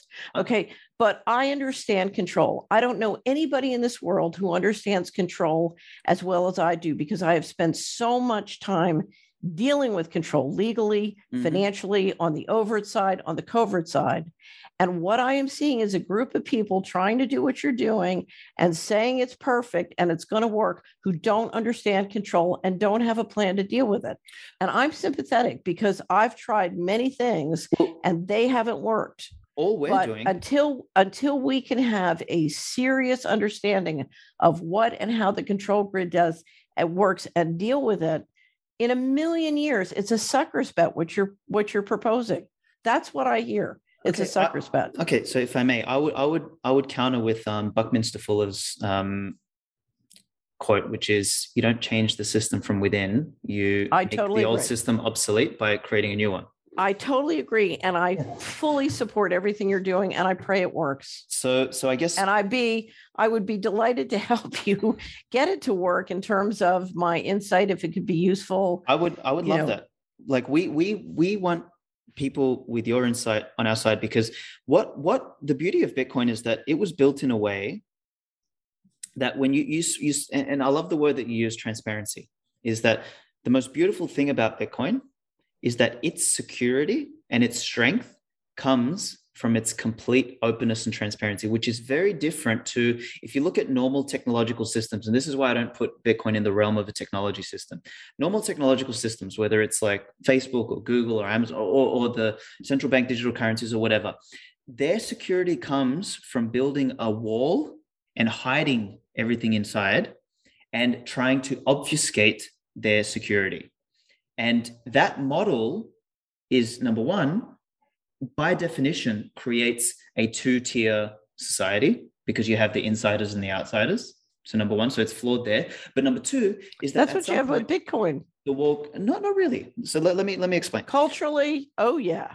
Culturally, yes, but that's we're at that stage. We haven't started to talk about retail investors, and if we do, we go to a whole new conversation here.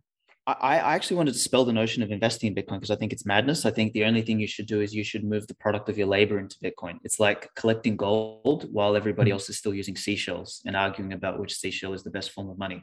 But I'll get to that in a second. So you've got Bitcoin's security model turns the system on its head, is instead of using obfuscation as the model for security, it uses transparency. So transparency is actually baked into it. You mentioned before the way to shine a light on this stuff is to make everything transparent. The beauty of Bitcoin is its code base is entirely transparent. It's the operation of Bitcoin is open to anybody at any time, like literally no permission required. The rules of Bitcoin are entirely transparent. And the security protocol, like the encryption standard, everything is completely transparent. There is nothing anybody can do with Bitcoin to create an unfair advantage. And when we think about what are the ingredients we want to create a monetary system upon which we can build better governance, that is a foundation that we can build on. It starts with the correct primitives. It starts with the primitive of radical transparency and incorruptibility. So that's where we have to start. Now, all of the other problems that come downstream from that, like how do we build better governance around it? How do we build more localized, like see the vision of the future that I see is not a world in which we have 250 nation states, and definitely not a world in which we have one globalist state. We have a million cities, a million city-states that are all competing to have more economically viable political models or governance models within their walls or within their territories, but that are aligned, because they're bound, they are all bound by a money that cannot be corrupted.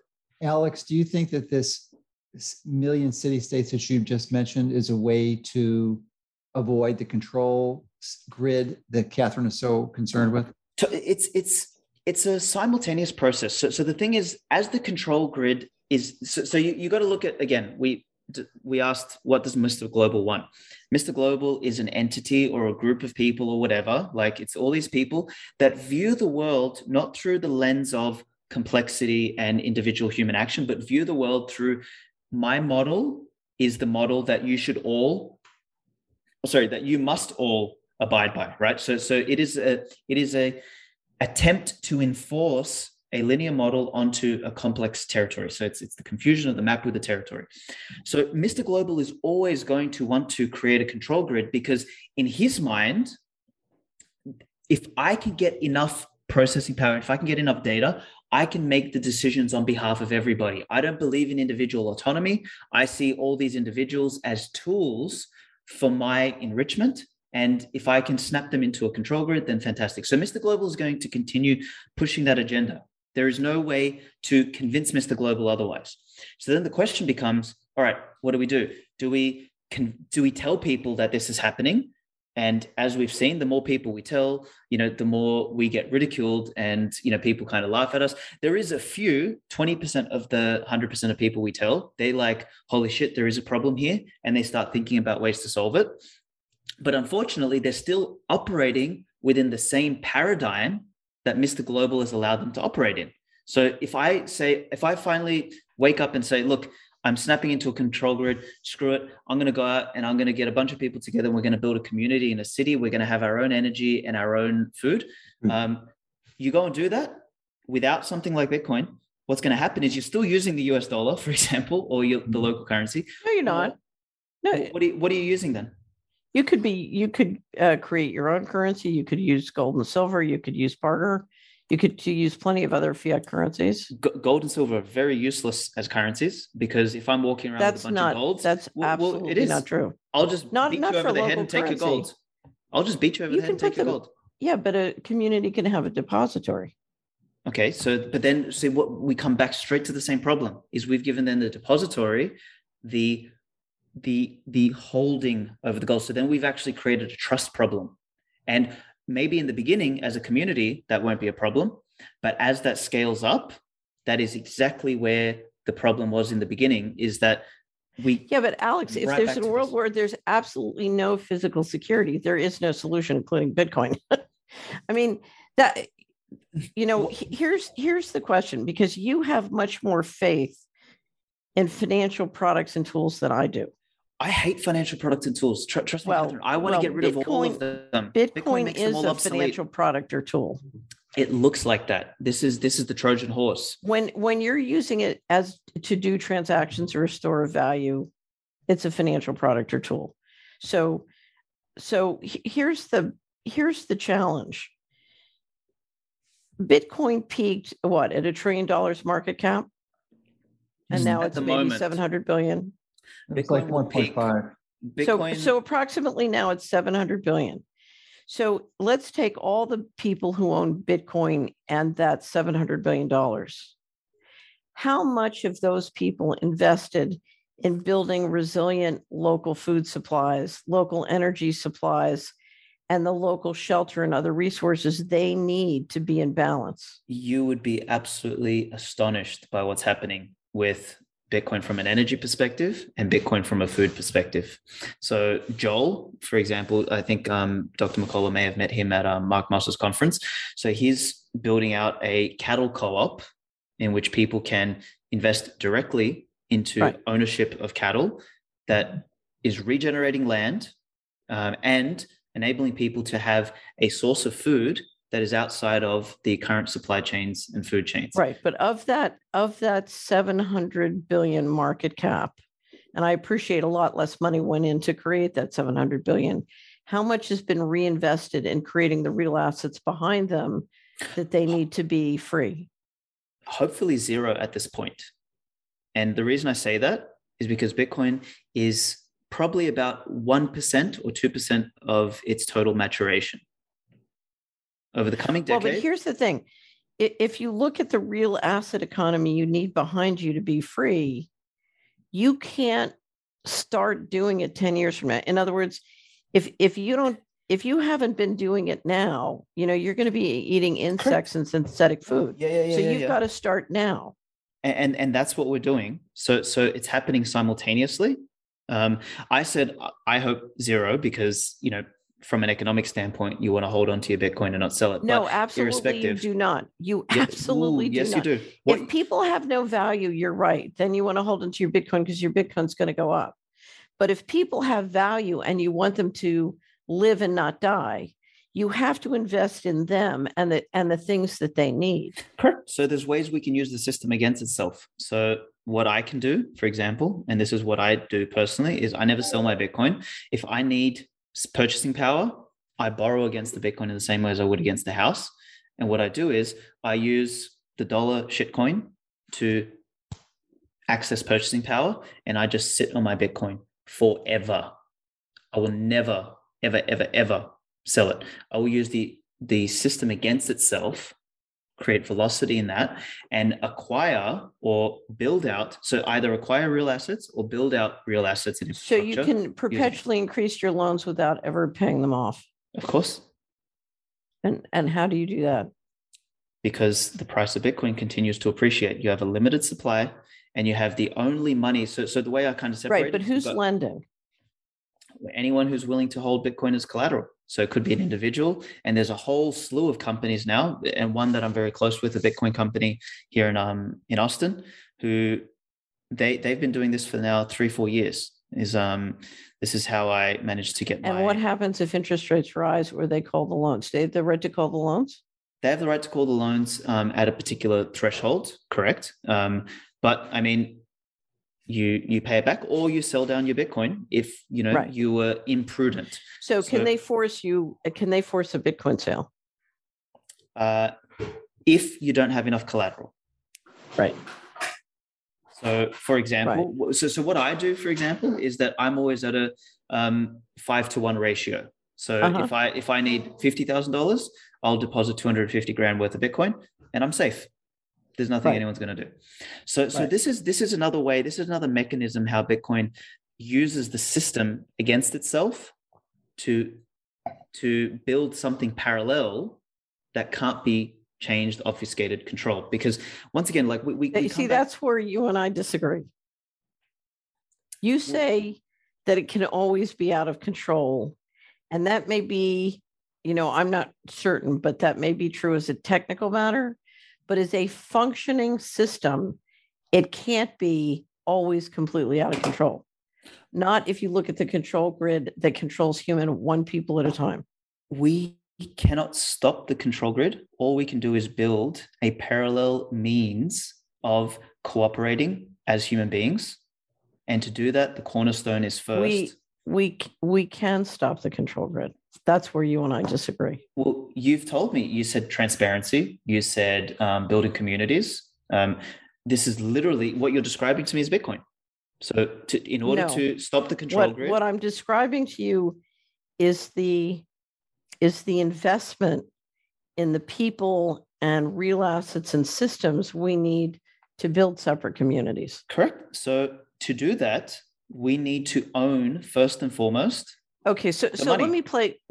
I don't disagree with that, but I've watched for many, many years.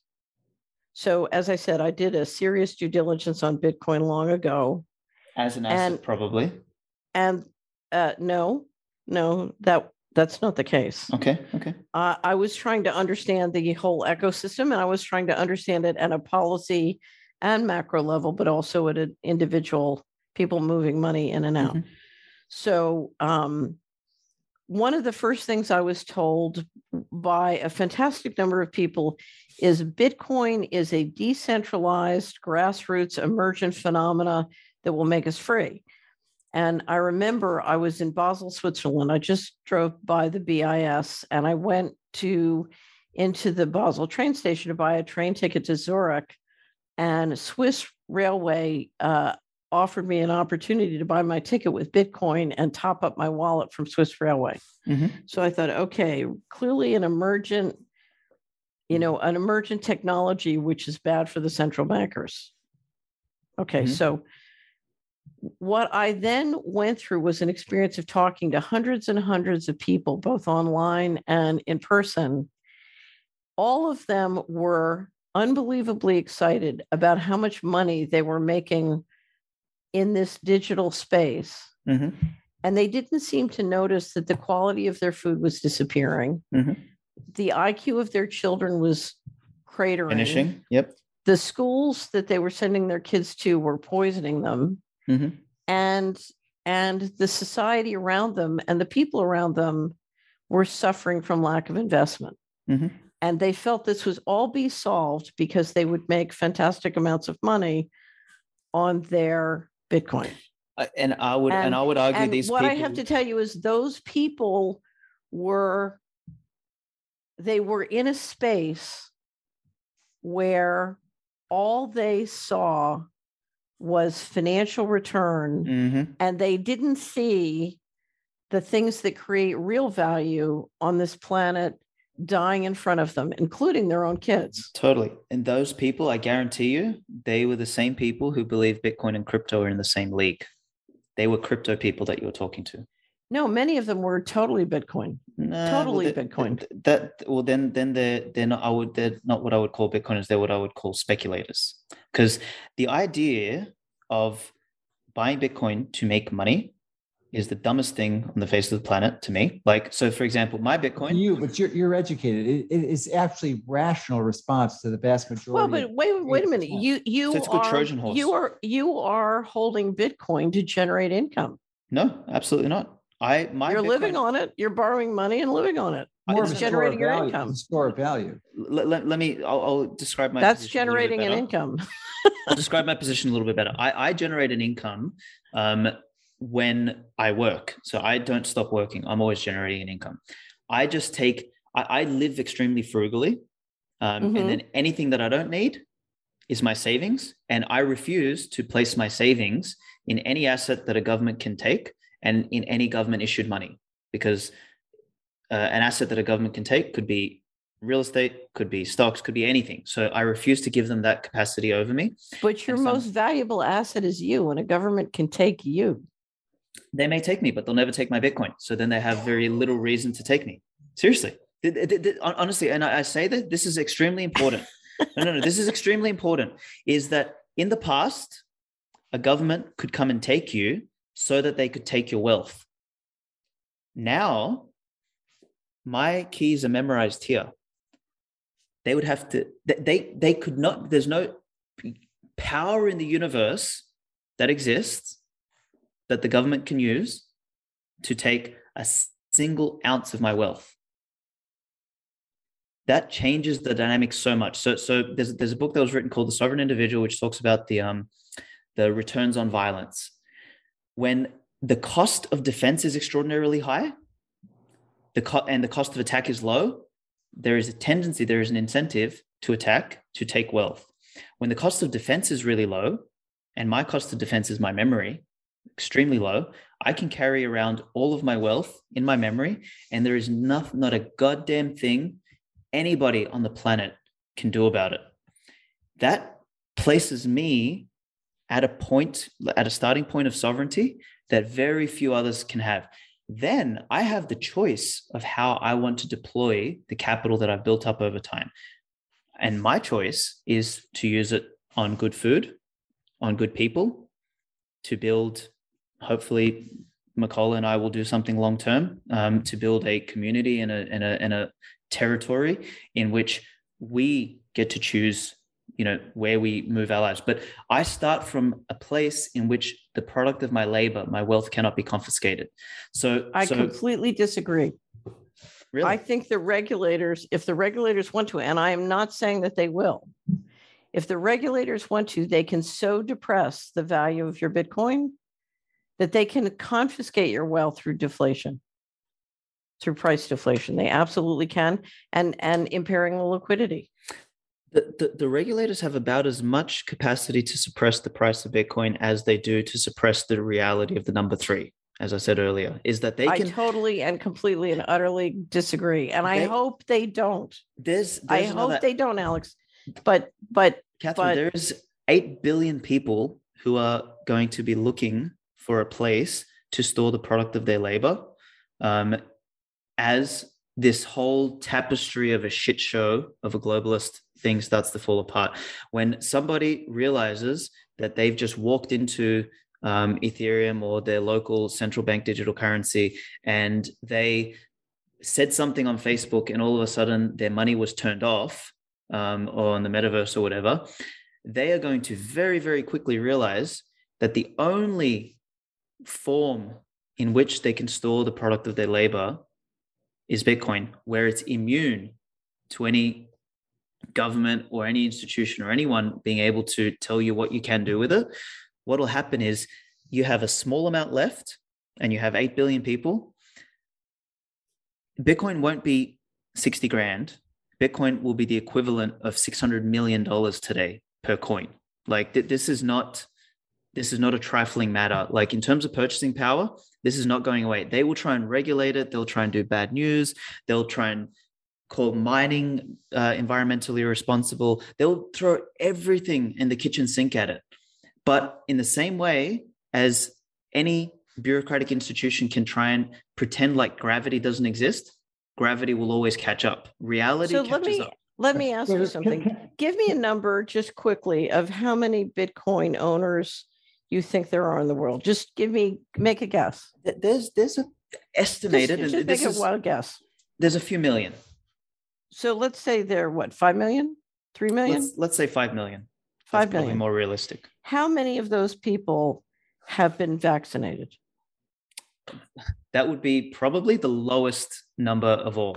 In terms of people who hold Bitcoin, like that's the loudest community against vaccination. So I would say, let's say it's 50%. 50%. Okay, so 50% of those people voluntarily agreed to inject themselves with poison that could kill them. Mm-hmm. That's a much lower number than the people holding US dollars or Ethereum. Like Ethereum, it'll probably be 100%.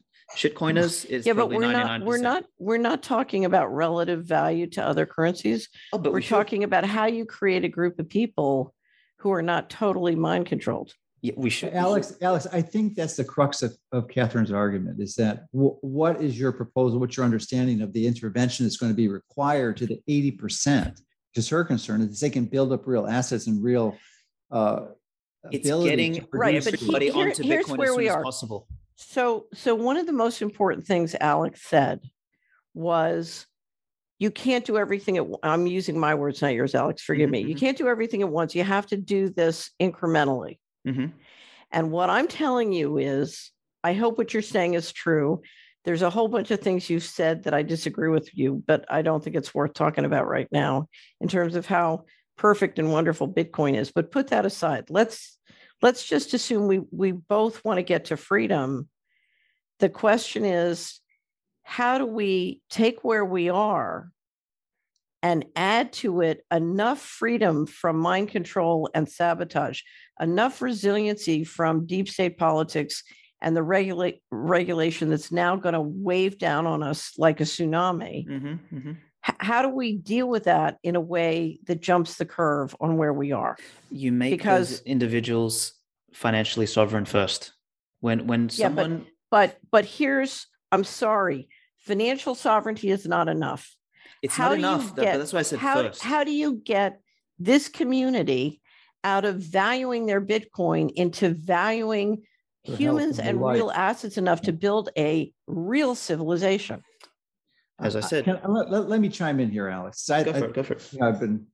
I really think the answer to your question, Catherine, is education and developing communities based on decentralized technology, because that's where they've got us by the kahunas with the internet, is they can control it. They've got these big systems, the social media platforms. Well, it's internet and energy, right, and telecommunications. We need our own all of those. Right. Yeah. So me personally, I'm involved in building a community in a different country that is completely energy dependent and completely sustainable. So basically, it doesn't require anything from the outside, 100%.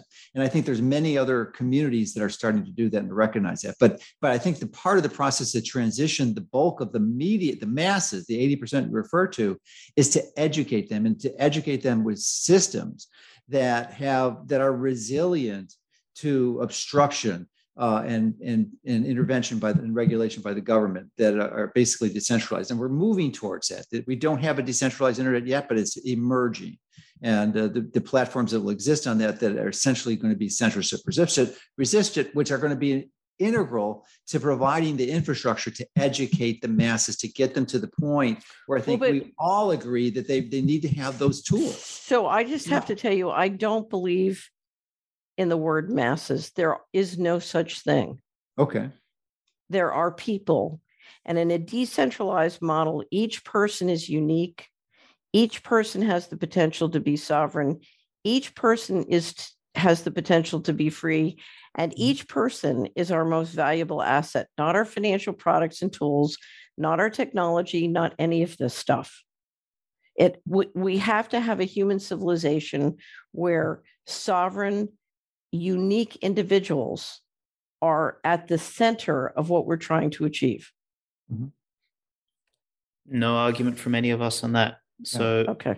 But I don't think you're going to successfully get even the majority of them. I think it's going to be a relatively minor portion of the population that's going to escape the massive propaganda brainwashing that a campaign that's been so effectively implemented by Mr. Global. I mean, they have gone exponential on steroids to do this, and they've been very successful, and we're only going to capture a relatively small percentage of them.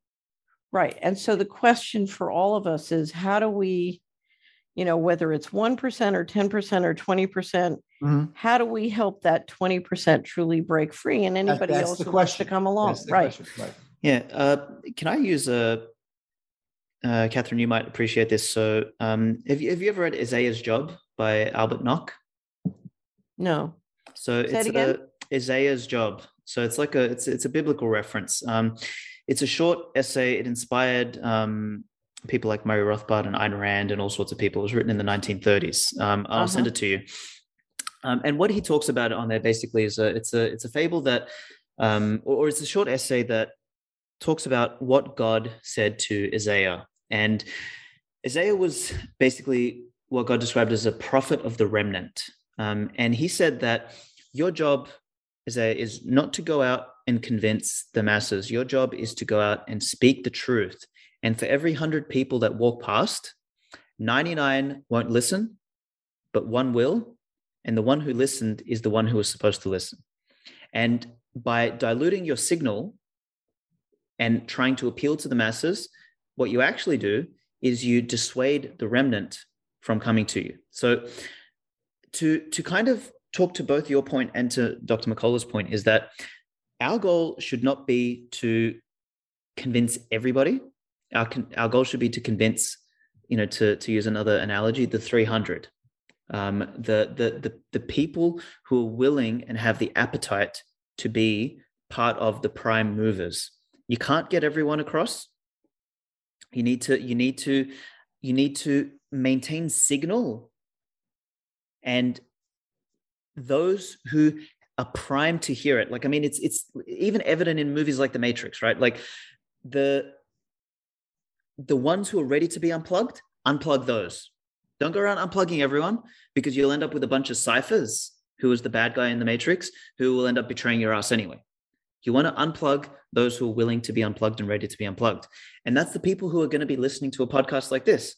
You're never going to get Joe Biden or someone who... I don't know. If you look at how long we're going, I'm not sure they'll even listen to this. They're too busy. They're going to love this. So anyway, I think that's a really important point, is that you can't save everyone. Noah's Ark was built for those who are willing to jump onto Noah's Ark. And that's been my motto all along. I've never tried to appeal to a bigger audience. Totally. Me and you both. I have had every opportunity to become a crypto bro and make millions of selling people shit coins. And I took the approach of not selling people the promise of easy money. So the way I kind of describe Bitcoin, it's not a get rich quick scheme. It's a don't get poor slowly scheme. And what I mean by that is that it is a way for individuals to become sovereign. So to tie this back into your original question around how we get a critical mass of people to wake the fuck up and start thinking about reality and not some fake made up crap that is being told to us through propaganda, is you begin with giving them a means through which to become sovereign over the product of their labor. And simultaneously, you educate them across all the dimensions of sovereignty. And that is food, that is energy, that is shelter, that is community, that is people, that is values, that is understanding that there is a difference between the individual, the unique individual, and the automaton that lives within a collective decreed by a globalist state, right? So what's happening here is that you believe that Bitcoin can remain successful despite the control grid and the regulatory structure that's in the process of coming in. It doesn't even have to be successful in the short term. It needs to remain alive. And this is the beauty of it, is that Bitcoin will outlast. So no matter how many times they hit it and make it crash, it'll outlast and it'll remain. And it's limited. Let me just finish. I'm just trying to frame this. It supports it because every intervention that sought to suppress it has failed, and it's proven to be enormously resilient. Exactly. I don't think there's ever been a serious effort to suppress Bitcoin. I think the central bankers have wanted to see Bitcoin flourish and grow. I would strongly disagree with that, because the suppression of Bitcoin exists today in the manifestation of brand new shitcoins being issued every single week, and the narrative being that Bitcoin is shit, Bitcoin is slow, Bitcoin is old, Bitcoin is this, Bitcoin is that, blah, blah. Come and buy our new shitcoin that has been funded by Andreessen Horowitz or whichever other lizard operating entity that there is. Well, but what's been happening is you have a prototype phase, and lots of different things are being prototyped. No, those things are not prototypes. Those things are attempts at the issuances of new currencies on the path to issuing a perfect CBDC, at least in their... Right, but it's a prototype to help them figure out... CBDC. Yeah, these are all prototypes for CBDCs. Totally. And I'm not saying there aren't other things going on.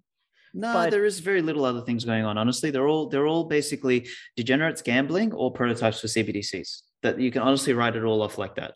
Well, offline, I'm going to tell you, I had a very funny experience with Ethereum, and I will, if we get an opportunity to talk offline, I will tell you about it. And and there were clearly, you're clearly trying to draw in, capture, lasso in. It's a little bit like herding people into a trap. Totally. So there are a lot of other sort of tactics going on, but the big one is prototyping to bring out the CBDC. Totally. Absolutely. So I have, unfortunately, I think the control grid and the regulators can do far more damage than you do. And I don't think they've made a concerted effort to try and exert any meaningful control, because I think they've wanted all of this to run. Now, I'm not saying they wouldn't prefer more to run in Ethereum and Bitcoin, for the reasons you described, but where you and I currently disagree is what the Mr. Global's ability to crazy make the performance of Bitcoin over time. Well, let me ask you. I'm not saying I'm right or you're right. Yeah. I'm just saying we have a disagreement. That's why we had you here. Right. And that's the question, because the important thing is not who's right. The question is, how do we, if I'm right, the conditions are there for you not to be right, how do we get it to the point where you are right? Correct. So let's ask a really important question then, is what is the biggest attack vector then that Mr. Global or a state or a government could enact to damage Bitcoin in a way that is irreparable? So let's again remember that Bitcoin performs the functions of money. It's a perfect store of value, because the definition of store of value is knowing my proportion in relation to the whole. So when I hold one Bitcoin, I know I have 1/21 millionth of the network. So it's a perfect store of value. It's a perfect medium of exchange, because I can transact with whomever I want. I don't require permission, and and it's impossible to censor me. And it's a perfect unit of account, because I know how much total supply there is.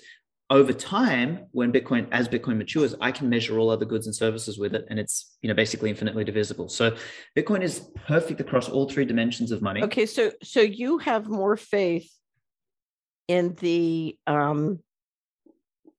performance of the exchange network than I do. No, not the exchange network. Here's the problem. Not the exchange network. Bitcoin's Bitcoin's own network. From the own network, right? Yeah, Bitcoin doesn't require. Yeah, but that's not as independent of exchanges. Exactly, totally independent. Right. So think of it this way, Catherine. Think of the old world. Right, but you're confident in its ability to perform in the worst case, 100%. And I'm not.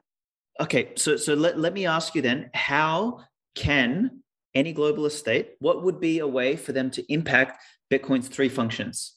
To do this, because I've had this conversation, but to do this, I would have to go get Bill Binney and a couple of other technologists and sit down and get them to help me. So I have sat down and worked through with them how you might hiccup it.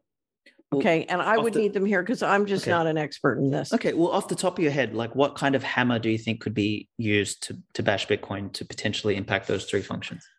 I think the biggest bashing is going to come from interfering with the people. So, and if you add to it regulatory structure, taxation, and the kinds of controls that can be implemented, I think you can so marginalize the price and the liquidity that you absolutely can stop it from growing into viable communities. Okay, so let's propaganda and brainwashing. Okay, cool. So let's look at each of those. So, propagandize all the people, brainwash them, make them believe Bitcoin is bad. Well, but let me stop, Alex. Let me stop. Have you ever really significantly studied how brainwashing and mind control work? I have been studying psychology for 12 years. I'm not talking about psychology. You need to understand psychology in order to understand brainwashing, though. Because I'm not talking about propaganda on media. I'm talking about entrainment that comes through digital mechanisms. I'm talking about very serious, high-tech manipulation of people's minds. In order to understand that, one must understand how the language of the mind works. So I understand that quite intimately. And,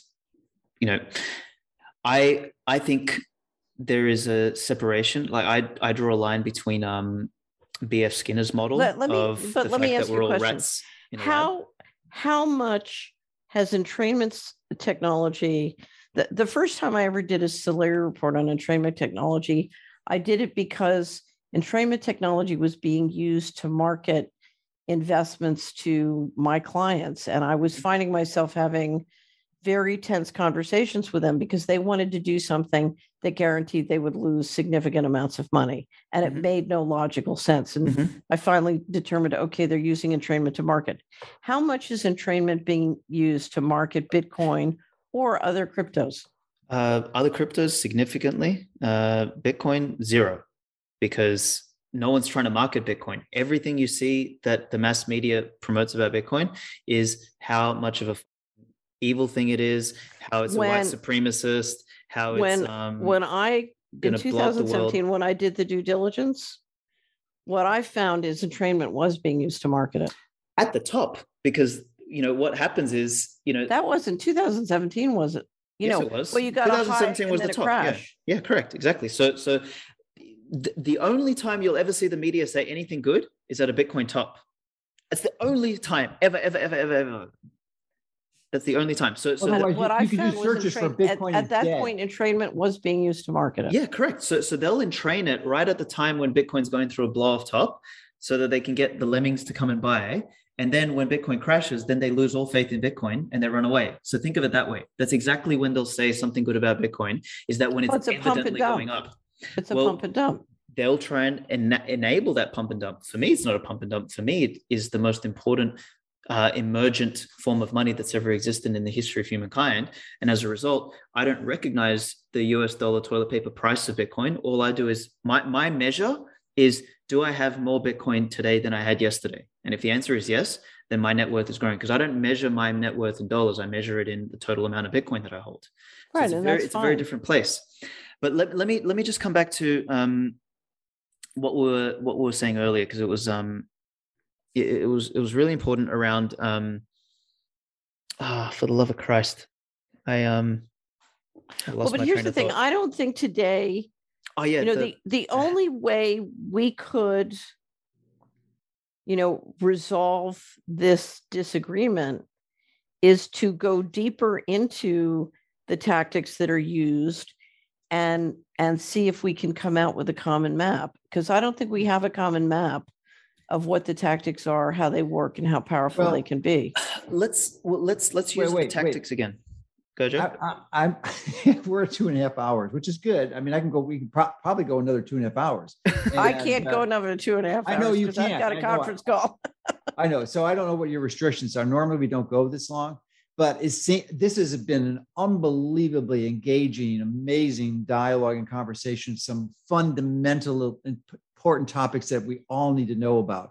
So I'm wondering if you're both open to part 2, where maybe Catherine, you can get your technical experts in, and then we can continue the dialogue and go deeper, because, we're kind of approaching the limits of, what's considered reasonable. Here's what I would get. I mean, what I would do is, whether it's Bill Binney or Snowden or somebody really, Binney helped me with my due diligence. So it's somebody like Binney who says, how can the technology be compromised? What are the compromise points? How is technology? And, I wouldn't get me, I'd get him. So, that's the question. I still like to have you involved, though, because I think your perspective is so helpful. I mean, you're beyond brilliant when it comes to understanding these things, and especially the control grids that, Alex doesn't have the familiarity with. I have to correct you. I don't think I'm brilliant. I think I've gotten whacked more than most people. So, it's a form. You've been educated, okay? And I've had a phenomenal education at the hands of the national security state. Yeah, and you have a real world wisdom. And actually, I've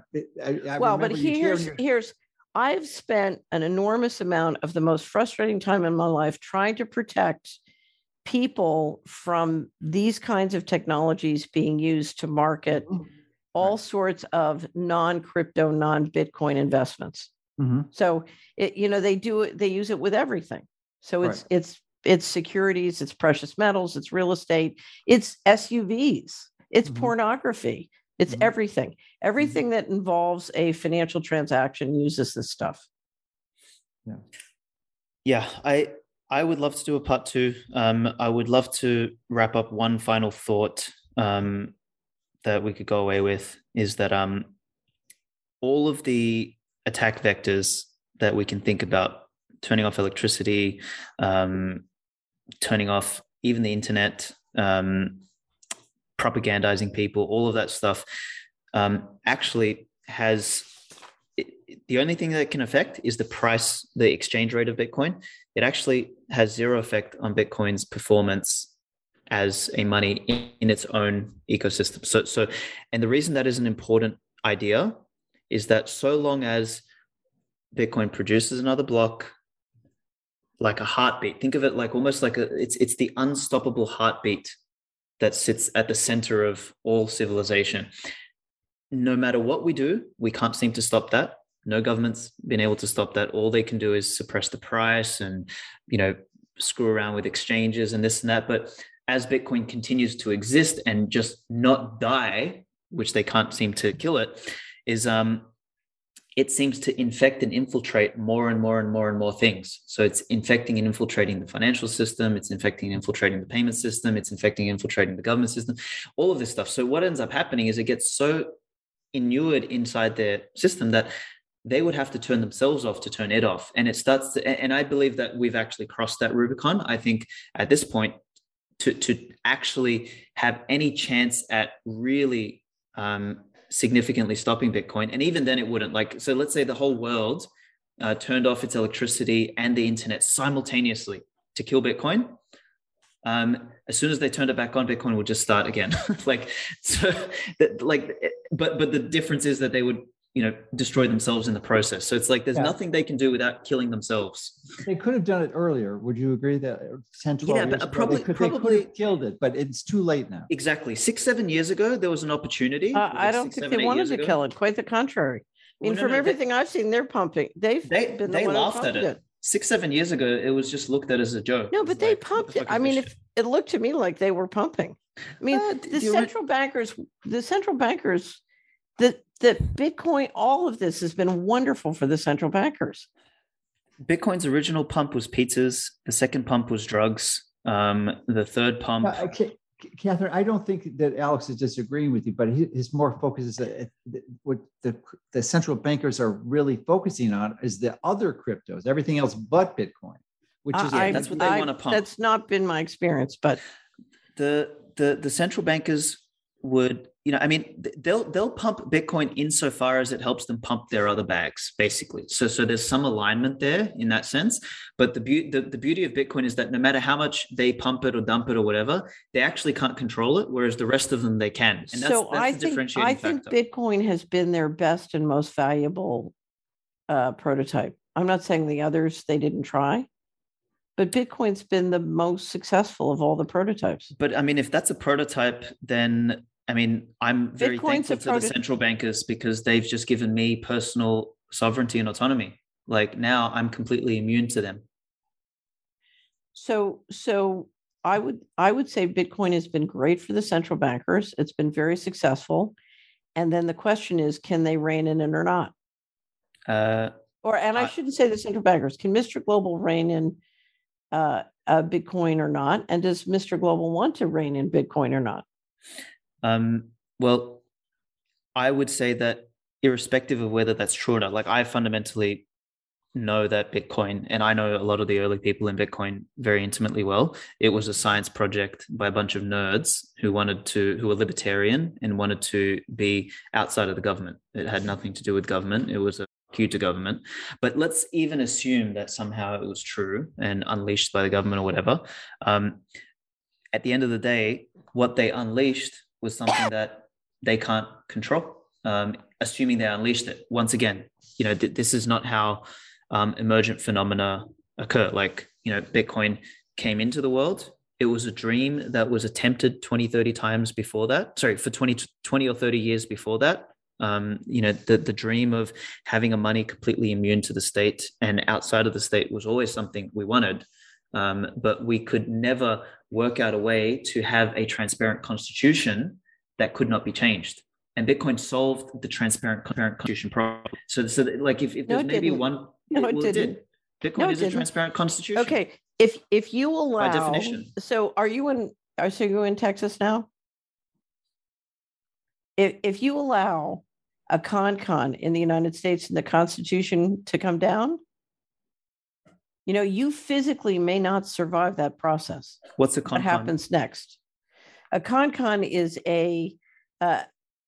an opening. It's a convention to amend the Constitution, mm-hmm. and it's an opportunity to basically tear it up and bring it down. Okay, so but you can't do that with Bitcoin. If you tear it up and bring it down, then you can't do that with Bitcoin. I don't care about that. If you bring down the Second Amendment in the United States, do you have any idea what's going to happen? That's going to be a disaster, of course. Right. And this is why Bitcoin can't solve that problem. That's why when the original Constitution was written, it was just a piece of paper thrown around by a bunch of young 20-year-olds who were thinking about a way a new world could work. And at the beginning, the Constitution could have easily been torn up, but over time, it became stronger and stronger and stronger as it became a covenant of society.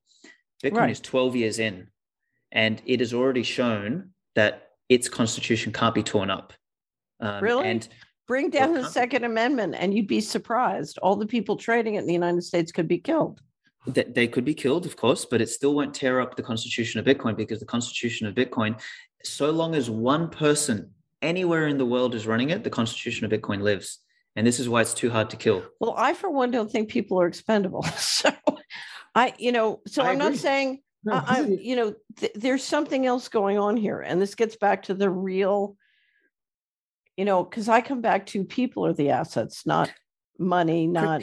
But imagine Bitcoin, if the founding fathers could have done what they did with the American Constitution, but in an architecture like Bitcoin, where the Constitution by no legislative power could ever be ripped up. Like Bitcoin's rules literally can't be changed. There's nothing to do to change it. There is not a power in the universe that can change it. Bitcoin is, so in my book, Bitcoin is a tool, and you have more faith in tools than I do.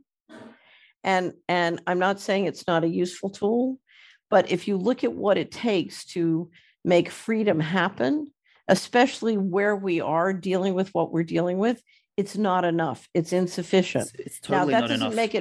That doesn't make it bad or wrong.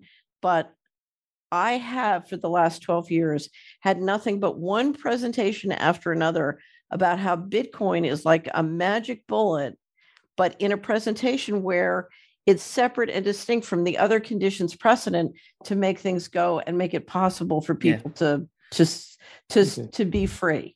It is, and so it's a whiz bang tool, maybe, and maybe you're right that it's as good as it is. Maybe it's not as good as you think. It doesn't matter. unless it comes in a package, unless it comes in a package of dealing with all these things in a civilization where humans can be successful, it's just another financial product. So think of it as a bridge from old world to the new world, and we need food, energy, shelter, blah, blah, blah. We need all these stones along the way. Bitcoin is the keystone. No. If we don't have the sovereign money, the bridge will never be built. If your law is only encoded in digital technology and it's not encoded in the covenant and in the field and in the people, you have nothing. Well, I mean, it's better to encode your law in a constitution that can't be changed than on a piece of paper, right? So one of the reasons the covenant that is downstream works as well as it does, my guess, I'm not sure, is because you have a community that has a field. But the community came downstream. The community didn't come before. Yeah. No, I understand that. But that community is what makes it powerful. Right. Yeah. That's people. That's people. Correct. So, right. but it starts with an immutable constitution. It starts with people. Well, okay, fine. So Bitcoin was created by a person, fine. I mean, but that's semantics. I think it's an important point that Catherine brings up. Which has value, people or tools?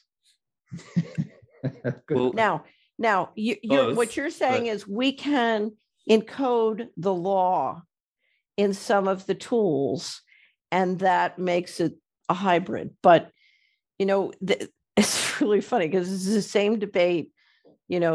That tore my company asunder, in the face of a barrage from the Department of Justice. We had two, critical partners, and one said people have value and the other said tools have value. And that was it. It was divorce. Tools are agnostic, right? So, tools are only valuable insofar as a person can use it, right? But, I actually view Bitcoin not even as a tool. Bitcoin for me transcends. Do you view gravity as a tool, or do you view it as a force of nature? I view it as a field. Okay, so what about the speed of light or thermodynamics? It's basically, sort of an abstract of describing how nature works. Okay, but are we all bound within the rules of thermodynamics? Can you do something outside of the laws of thermodynamics? Well, there's debate about that, and I'm not smart enough to know the answer. Well, I mean, the answer is no. In conventional science, that's true. Well, yeah. I mean, fundamentally speaking, what makes everything work around us is physics. Well, exactly. but here's what we're saying, Alex. The beauty of money is money always. One of the things I love about money conversations and thinking about money is it always drags us in to the most profound spiritual questions, and therefore the most profound cultural questions. Sure. And I believe that sovereign individuals are very, very important, and we have far more power than we've been led to believe, and our power rests in our ability to create intention, to create a world, create our future. And so when you build and talk about money systems, you get into that issue of, in the deepest, darkest point of, the values and the values we use to create our world is what has value, what's important. Yeah, and value is subjective, right? Values are values. Why are we here? What are we going to use our time to create? What kind of world are we going to invent? And you can't invent a new society or a new civilization or evolve a civilization without asking those questions when you deal with investment and money. And that's why this is coming up.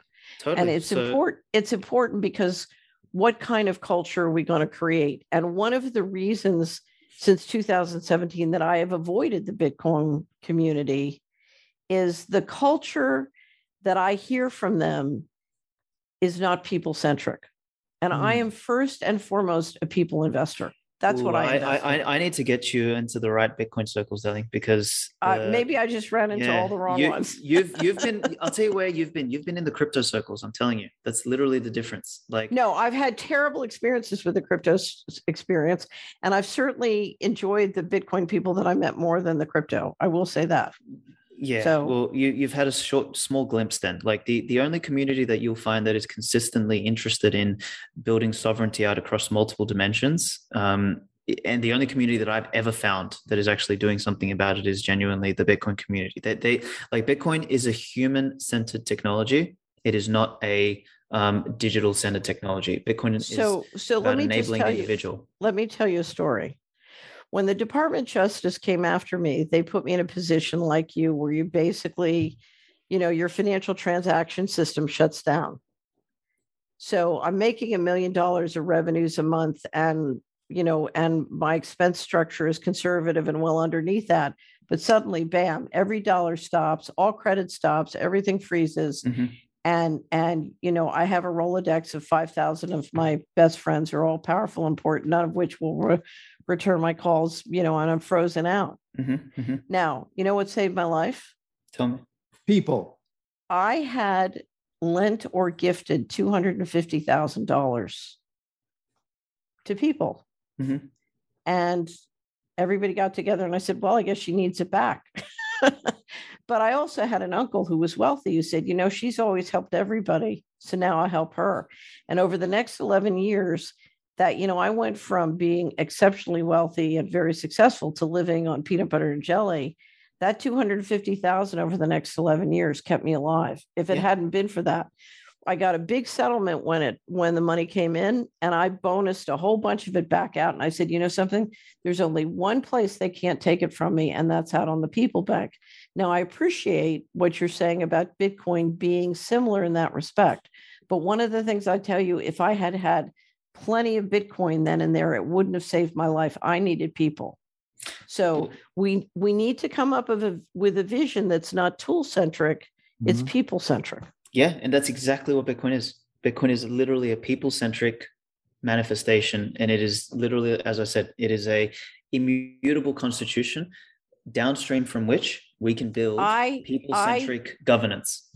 I'm not saying it's not there, but I have yet to see anything which tells me we have a critical mass of people who can protect and keep other people free. Yeah, and that's why we need to grow that pie. We need to grow that pie. I agree. Yeah. I'm not saying it can't be grown, but imagine if 100 million of us held Bitcoin and were completely immune to any ability to be financially censored. And that's not enough. You have to be totally immune to being mind controlled, and you have to be prepared in the worst case to die. Correct. Rather than give up your freedom. Correct. So you need a culture. You need a culture. You need an education, has to flourish, and you need a culture. Yeah, the culture has to flourish from somewhere, and it's got to start from. But it can't come from. It can't come from just loving Bitcoin. It has to come from loving freedom, and being willing to fight and die for other people. Absolutely. And no disagreements there. Like, those things are fundamentally important. And that is why, like, if we can bring those characters across, we're going to win. The globalists don't stand a chance.